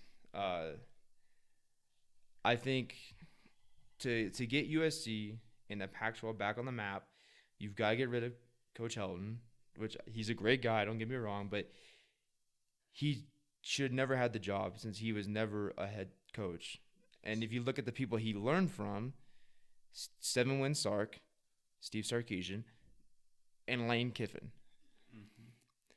two dudes that got fired midway through the season were his mentors. All right, so you're calling for the head of your coach. I think he should be fired, but I'm not one to go out there and make personal attacks against the man or a head coach because that's his paycheck and his livelihood. Hey, you're calling for his head. You say he's not right for the job. He's not. He's 100% not right for the job. So, I mean, that's fine. Call for his head. I don't know. Is that dude in my living room? No. Fuck him.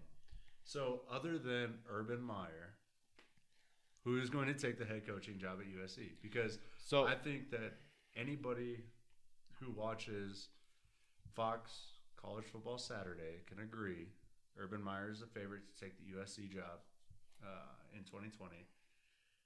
But let's just say, for argument's sake, Urban Meyer isn't going to take the job. Urban Meyer's going to take the job. Who takes the job at USC? So Urban Meyer. There's been a lot of rumors, and it all boils down to who do they pick up as AD? Because interim Dave Roberts right now has already said that he is not going to pick the next coach. It's not his job. It's not his position since he's the interim. It's the new AD's job to come in there and pick the next head coach.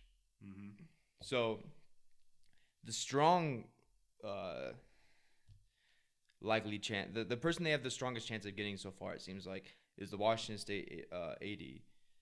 I believe his name is Patrick Chung, who is actually an AD and actually a pretty damn good one. Ohio State alumni, so you know where that leads to. Mm-hmm. But I already said Urban Meyer's off the table. So I think with the candidates that I've kind of seen tossed around, I've seen the Minnesota coach PJ Fleck tossed around. I've seen a couple other. I haven't really seen too many other candidates. It's pretty much been full blast Urban Meyer. So if they weren't to get Urban Meyer, I would say it'd be kind of like what USC could hope for would be like a Pete Carroll type of hire where they get kind of the sixth choice on the list because no one really wants to come to it. And that's kind of how they just get a jackpot of a lottery pick out of a hire. Because if you've been a USC fan for a long time, you know that when they picked Pete Carroll, there was a lot of backlash, and a lot of people didn't know who he was to begin with, and he turned out to be one of the greatest USC / coaches of all time. So I think if they don't get Urban, it's going to be someone that is kind of like a wild card in a sense that they've hopefully done their research on and looked into, but I don't think a lot of fans would know who he is. Yeah. You definitely don't want anyone that's on the staff right now by any means. No, absolutely not. If Coach Helton gets fired during the season, I think the person that steps up, and I've said this since the beginning of the season, before the season even started, would be Coach Jinks, since he has head coach experience. Baxter is obviously the more senior, but I think to finish the season out and just to get done with the season, you would probably have the running back coach, Mike Jinks, come in there and finish the season out. But then again, USC's recruiting class is embarrassing right now. I think they're ranked like 62nd or 63rd in the nation, all because Clay Helton's future, and not a lot of kids want to commit not knowing who their head coach is going to be. So I think I would hope that we hear an answer soon on Helton's future, but I'm not going to put all my marbles into that basket right away because I think to save this class, you need to get rid of him, and then you need to get that AD in as soon as possible. Because if it is Urban Meyer, then you're going to save this recruiting class, and you have a hell of a season for next year because you play Bama in the very first game. Yeah, so I think we're about to get into this, but I think that if USC loses this on Saturday to U of A, I think that's the end of Helton's career. So and this is the thing that's been absolutely crazy is Helton has been actually pretty good at home, but just absolutely piss poor on the road. Yeah, and you guys You guys got Arizona at home, so I think Arizona would be a hard test for them, and it shouldn't be by any means. But I think the Arizona defense is a lot better than people give it credit for. And after watching how this, I'm a personal advocate for the defense because of how long they're on the field. Because this offense is supposed to be the next coming, and they haven't done absolutely anything really. But I think Khalil Tate, if he is free, is going to absolutely torch this freaking USC defense, just like Ian Book and Notre Dame did. Okay. So, all right, let's go into predictions. All right, so we're going to head into Week 8 here in the Pac-12. First game we got on tap is a Thursday night game, 7 o'clock on ESPN. We have UCLA versus Stanford. It's a coin toss game. Vegas is saying it's an even. Pick your poison. I got Stanford on that one. You got Stanford. See, so here's the thing. Here's the thing that we just talked about is Chip Kelly coming into this game really need to prove recruits. He's 1-5, going up against a Stanford team who has looked shaky through the college football season. I personally, man, this is a tough one. Stanford's at home playing UCLA. I'm going to take Stanford, but I'm not taking Stanford by more than a field goal. I'm gonna take Stanford by 3. I don't know. I hope I get proved wrong just for the sake of Chip Kelly. I like Chip Kelly. I like him as a coach. Second season in, 1-5, not looking good. Next one on tap. I'm gonna take the lead on this one, man. ASU, Utah. Utah's at home. Vegas has this as a 13.5 spread. Utah's favorite. The FPI has an 82.6% win on Utah, man. I'm going to take ASU. I'm going to take ASU outright. Not only to cover, but I'm taking them outright. I think ASU comes into that game, I think, with a chip on their shoulder. Their one loss, not good. I really think Herm Edwards steps up, coaches that team, gets them ready, brings them into Utah, and I think they're ready for it. I think Utah is going to win that game. Do you think ASU covers? That's a high spread for Herm Edwards' team. A touchdown or less, I think, is what it's going to be. Okay. Like I said, I really think, we talked about this before. I think ASU, they're going to win the South. I think ASU is a lot better than people think. So I'm going to take that.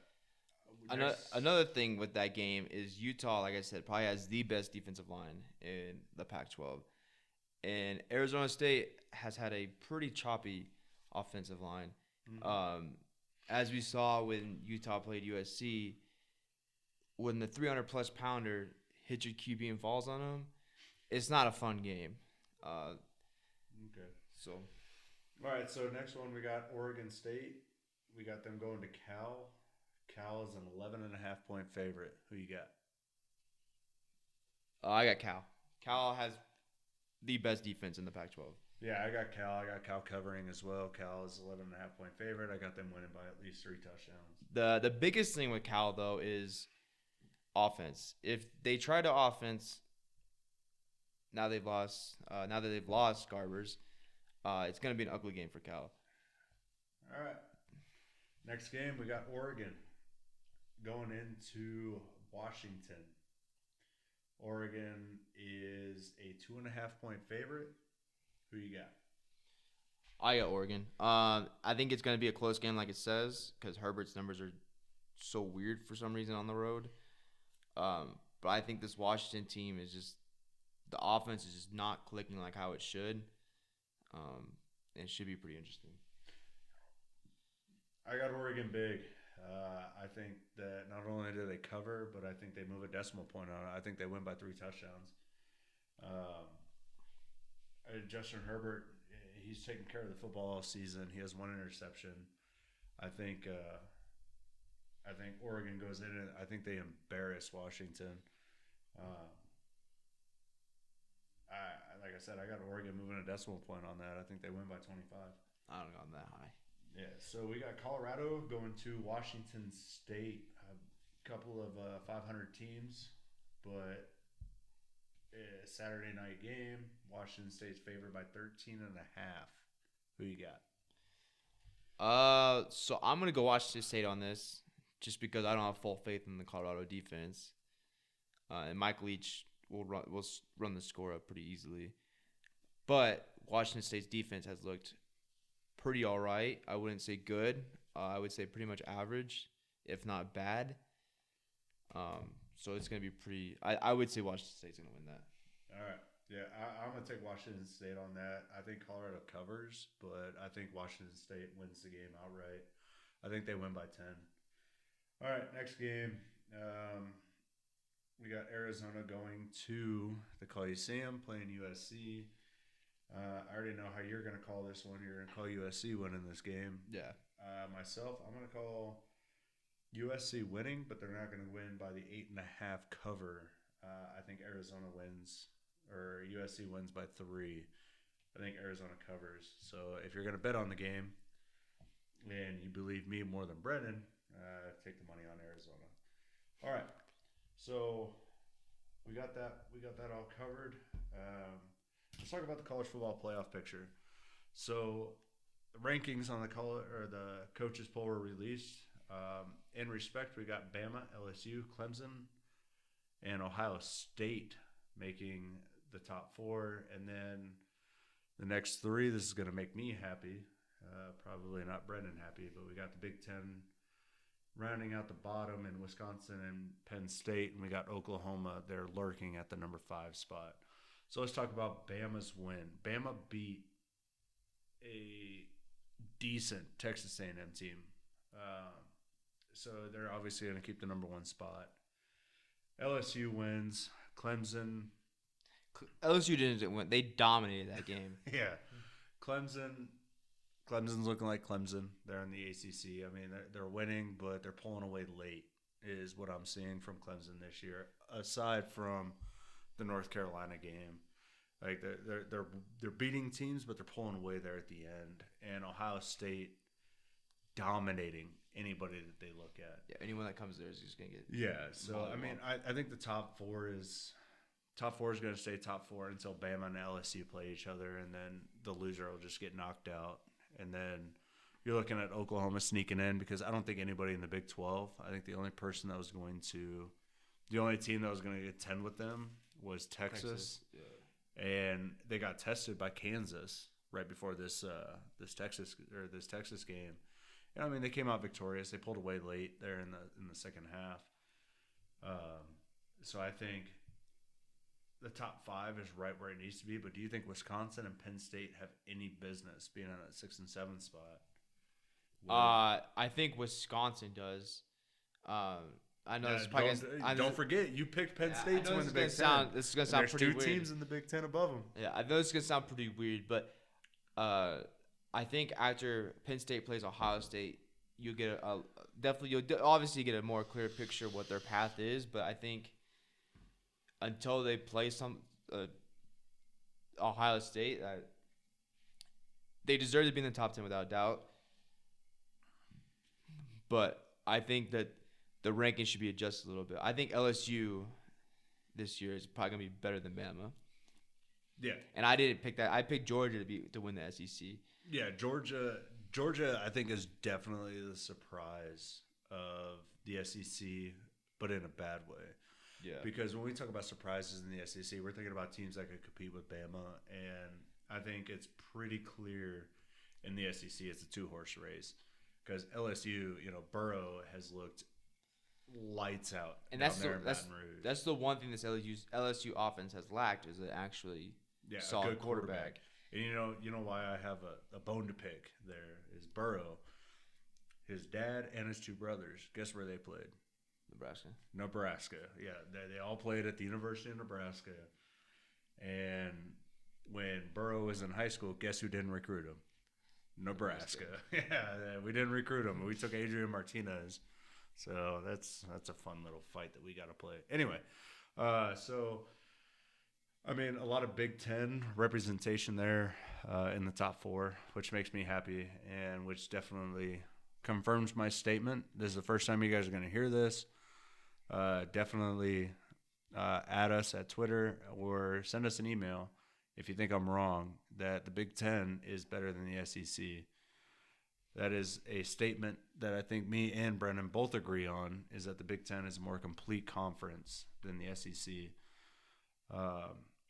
So good representation there. I think at the end of the season, let's just put this prediction out there. I'm going to write it down so we can revisit it once we get to that point on the college football playoff,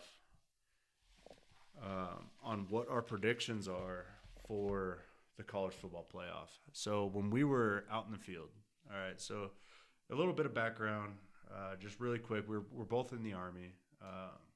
We were out in the field, bored as shit, sitting in a Humvee, and we came up with our college football playoff for this year. Mine was Alabama, Texas, Clemson, and I can't remember. It was God help me, Nebraska. yeah, that was my college football playoff.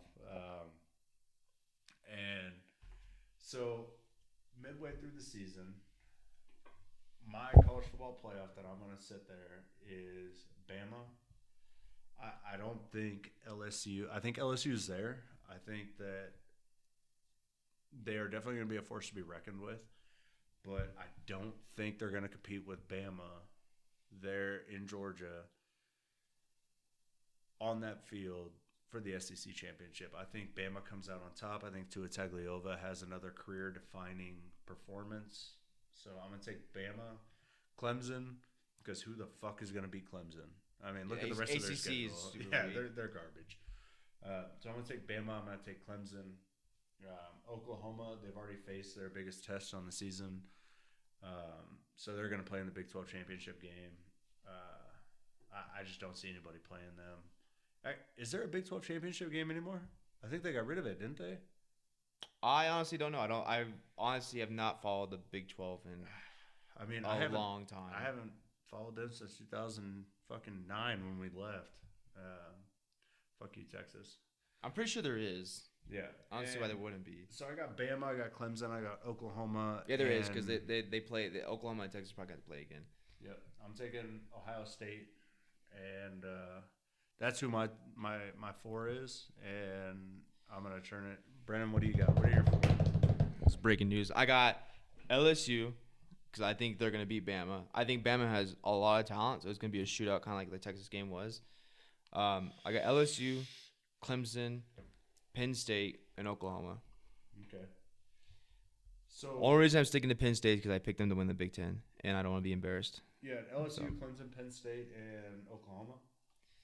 Yeah, because like we said, Clemson has, unless it's a huge upset, has no one on that roster no one on that schedule that's gonna beat them. Because ACC is probably just about as weak as the Pac-12, if not. Okay, so going into my predictions here, I'm gonna take Bama as number one. I think Bama takes number one, and I think it's just because they're the number one team in the nation. They don't have anybody to challenge them in the SEC other than LSU, and I think that they handle LSU, just like I said before, as the number one pick. As the number 4 team in the college football playoff, I'm going to take Oklahoma just because I don't think the voters in the college football playoff have respect for the Big 12, as shitty as that is. I just think that that's kind of a perception. So Oklahoma's going to have something to prove.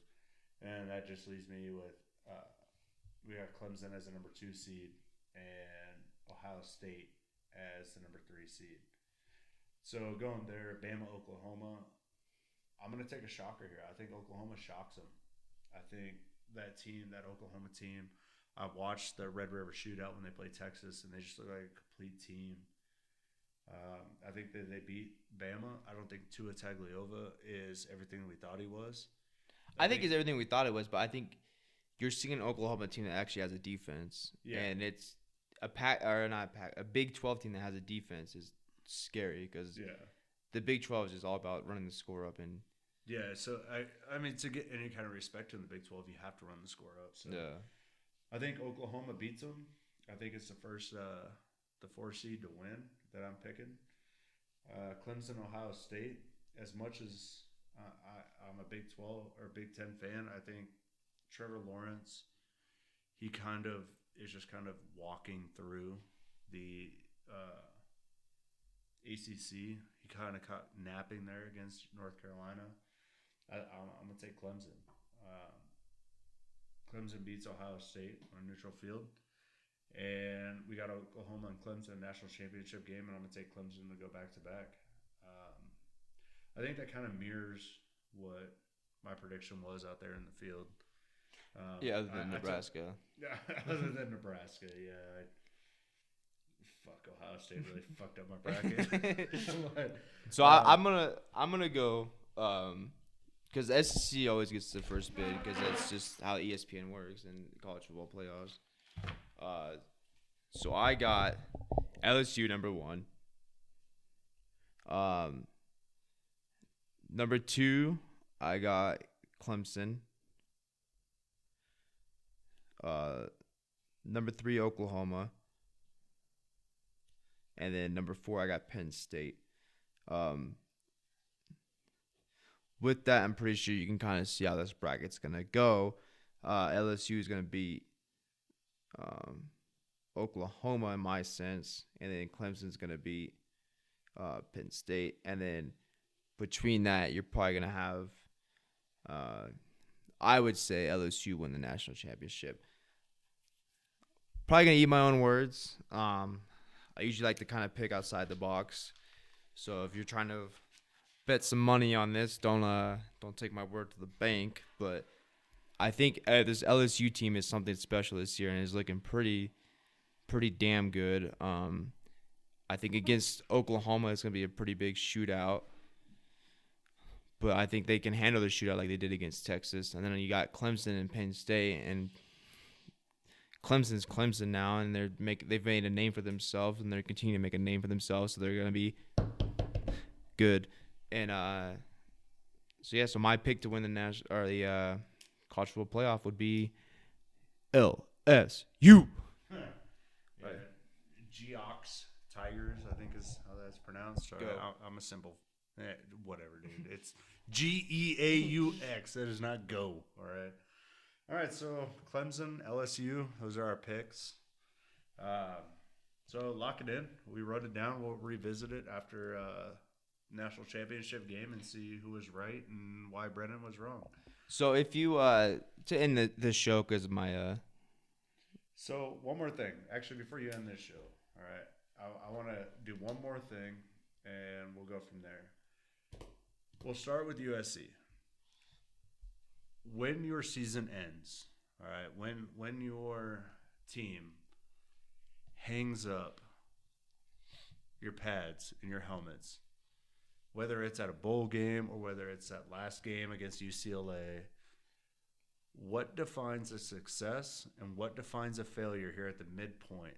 Looking at where your team's at, what is a success for your football team? So from here to the end of the season? From overall, so we're sitting at the halfway point. You guys are 3-3. When you guys are done with the season, how do you define a successful season against, at this point in your season, would be a failure? So what? So they've already lost the successful season. A successful season is a college football playoff. Is that where USC is at though? It's not. USC, that's why I said they already lost it. No. So going into the season, like me, being a Husker fan, knowing where my program is at, knowing where Nebraska is at, I knew that college football playoff wasn't in the picture. I knew that a Big Ten championship wasn't in the picture. And that's the difference between USC fans though is they made all these changes, but it boils down to what does the administrative at the time because now we have a new president and we should have a new AD coming in. What do they define as success? Because before they defined winning the South and a Pac-12 championship as success. Don't get me wrong. Nebraska, we're the 5th program to ever reach 900 wins. We have 5 national championships. I get that, but we are a successful program. Don't get me wrong. But what I'm saying is going into this season, going into the 2019 college football season, we knew, everybody knew, if you were not a diehard Husker fan, if you were not we can beat Ohio State, there is not a person on this planet that wasn't a Husker fan thought Nebraska could beat Ohio State. There isn't a single person. If you are one of those people, please message me, because I would love to talk to you, because you seem like my type of person. But there is not a single person that thought we could beat Ohio State. There's not a single person that thinks we can beat Wisconsin. So that's the difference, though. Is USC fans, after going 5-7, we're also talking about 2 different conferences too. Like, yeah, I will say that. So Pac-12, Nebraska, we'd run the table in the Pac-12. I don't think you would run the table. We would 100%. You lost to a Colorado team. You're not gonna tell me you run the table. Colorado is arguably one of the worst teams in the Pac-12 right now. Oh my god. Okay. I doubt we you had a kicker, we were winning that game. I doubt you'd beat Oregon State. What? No, dude. And that's not even the worst team. Oklahoma or Oregon State. But no, so USC fans came into the season with the expectations of going 10-2 or 11-1. Okay, so at 100%. The halfway point. Okay, so at the halfway point, you guys are 3-3. Moving forward, the last 6 games of the season in a possible, I'm going to say possible, bowl game. What's a success? To be honest with you, Clay Helton being fired. Okay, so that's the beginning of the success. That's step number 1. I'm not gonna say bringing in Urban Meyer is step number 2, but number 2 is bringing in AD that knows what they're doing and will clean house with this athletic department that is at USC. That is absolutely embarrassing, the university. And then number 3 is you hope you win the Pac-12, but at this point, with like we talked about earlier with ASU, Arizona, and the rest of the South, is so mediocre that you don't know if you'd even have a chance. Yeah. The biggest thing is that USC came into the season with the 4th ranked talent roster. And that gets based upon the stars and everything like that. So there was no reason why we come into this season, because we've been ranked in the top 4 each year pretty much, the past couple of years pretty much. Why we come into this season and we don't go 10-2 or 11-1 against the Pac-12. Yeah. The reason why the Pac-12 is so weak right now is because USC is not great. When USC is great, the Pac-12 gets respect and teams start winning because they realize USC is a force to be reckoned with. Yeah, I think that's any team in the Pac-12 because, I mean, you guys were getting respect when Oregon was good. Yep, so there's a kind of a long rant, so I'm going to sum it down. So Oregon was never a real world-renowned like program. USC has been a renown since the beginning of time with their program.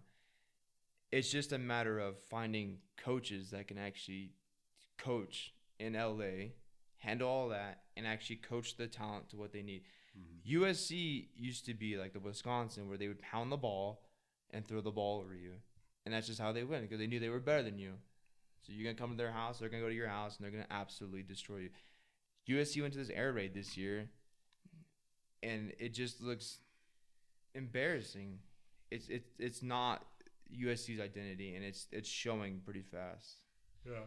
So I think step 1 is firing Clay Helton. Step 2 is you get a winning record, because you go back to back with losing records, you're gonna look embarrassing. Mm-hmm. And step 3 is you get someone in there that can save this recruiting class and keep the talent that is in Southern California. You watch a lot of videos on the alumni or insiders, and they'll tell you that USC has lost a stronghold in California that it used to have under the Pete Carroll days. Yeah, and kind of hit on your last point, that saving the recruiting class, you guys are already losing that battle. I mean, we were losing it really bad. Your top recruit just transferred out, and he's out there and he's back on the market, and Yeah, he's committed to so what he's talking about is Bryce Young, who's committed to Alabama.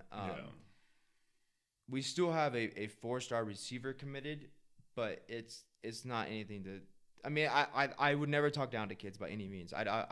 These kids are doing more than I think I could ever do in my freaking athletic life. But the kids that USC brings in normally are these high 5-star guys. Last year they kind of saved themselves by bringing in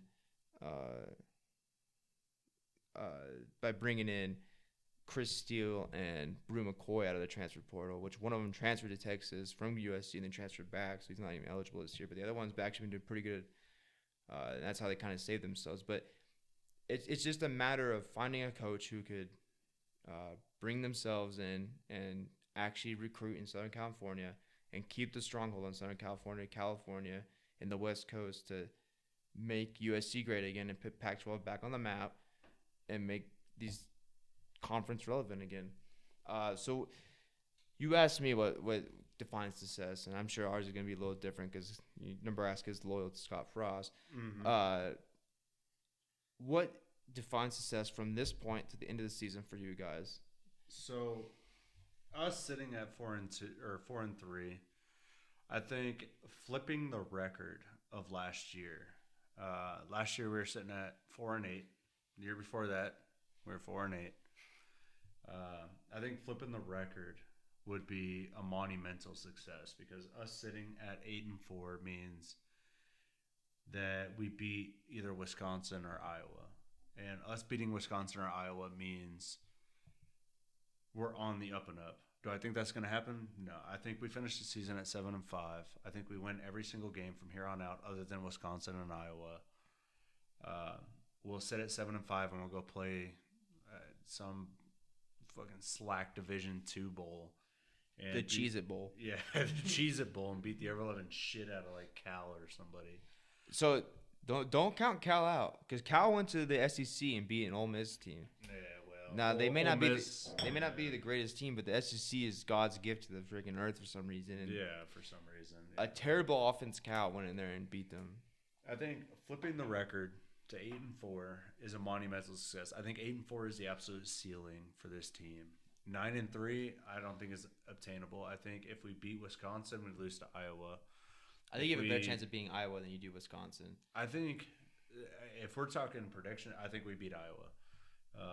So if we beat Wisconsin and we beat Iowa, I think we're through the roof. I think we're looking at Let's national. not go too high now. Let's be realistic. We're looking at win the Big Ten next year or national championship.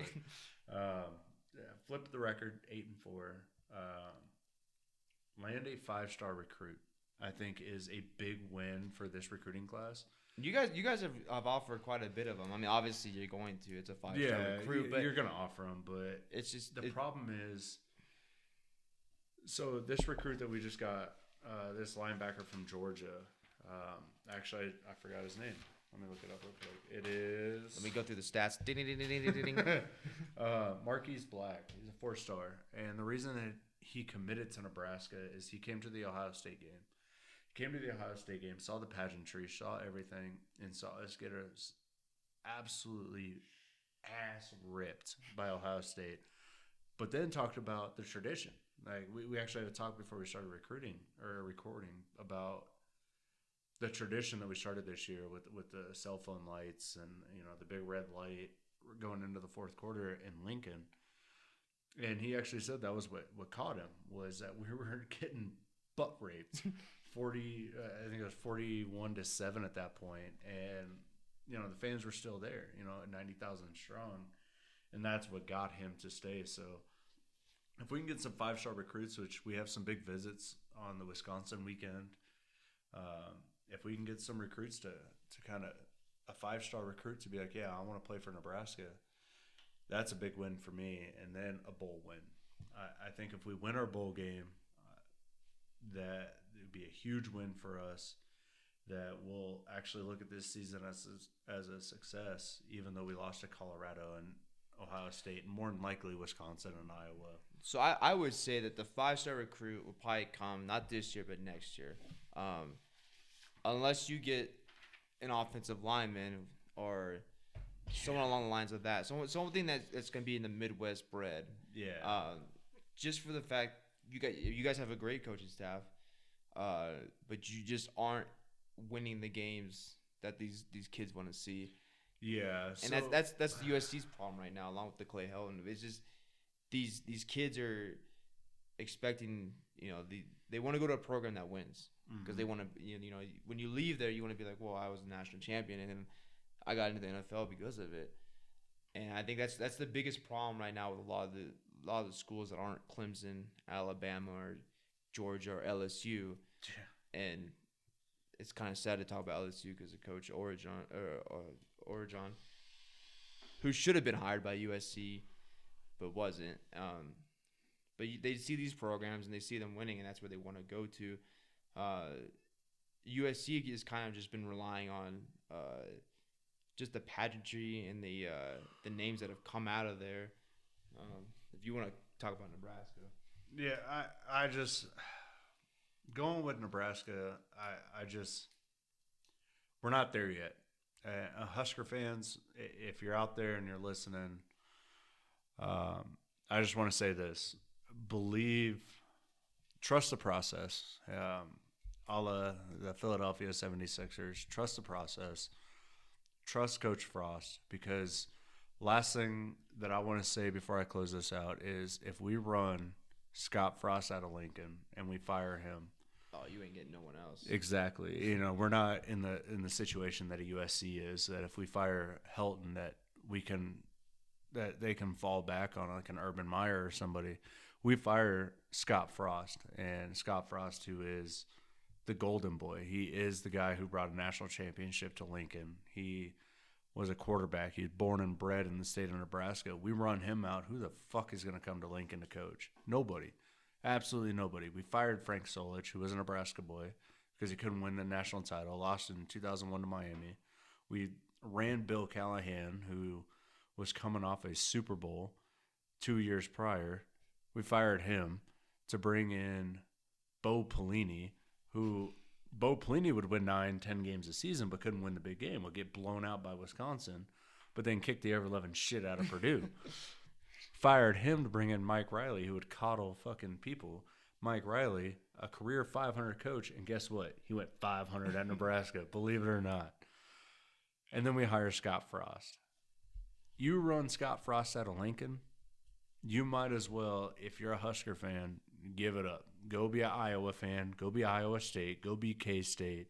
Because Nebraska ain't going to be shit if we run Scott Frost out. So that's all I'm going to say. Trust the process. It's going to be a tough 5, 6, 7 years where we're right on the cusp, but we'll lose a big game to Wisconsin or Ohio State. And we'll be sitting here in this podcast again talking about, is Nebraska back? Is Nebraska not back? I think if we're talking between our two teams, Brennan, I think USC is closer than Nebraska because USC is a big coach and one big recruit away from winning the Pac-12. I wouldn't even say it's a recruit. I would just say it's a big coach away. Yeah. You give us someone in there that can coach. That team already has all the talent it needs, and most of them are the younger dudes, sophomores and below. Like the D line, though, there's only one senior on there. The rest of them are sophomores and freshmen. You get someone in there that can coach. These kids are gonna be something special in 2 years if they stay that long. Mm-hmm. So, all right. Well, like I said, USC, you guys are a big coach away. You guys have the talent. You guys have the roster. So look for big things to come from USC. Hey, we appreciate you guys listening. We'll be here every week. We're gonna moving forward. This one was kind of longer because we're trying to cover the back half and kind of cover the Big Ten, the Pac-12. Yeah. Moving forward, we're gonna be covering more of our team, kind of touching in on our conferences. Yeah, we'll recap every week the games that were played. Just a kind of quick thing, and then we'll kind of look forward and do the predictions like we just did. Maybe go a little bit in depth if it's a bigger game. But yeah, you can follow us on Twitter at any given Saturday. Guys, it's a late night. Any given Saturday, CFB. Or you can email us at any given Saturday, cfb@gmail.com, with any questions that you have. We'd love to hear from you guys, and we appreciate you guys listening. Yep, and you guys can follow us on iTunes, Spotify, listen to us, share it with your friends, and we guys hope you have a good night. God bless.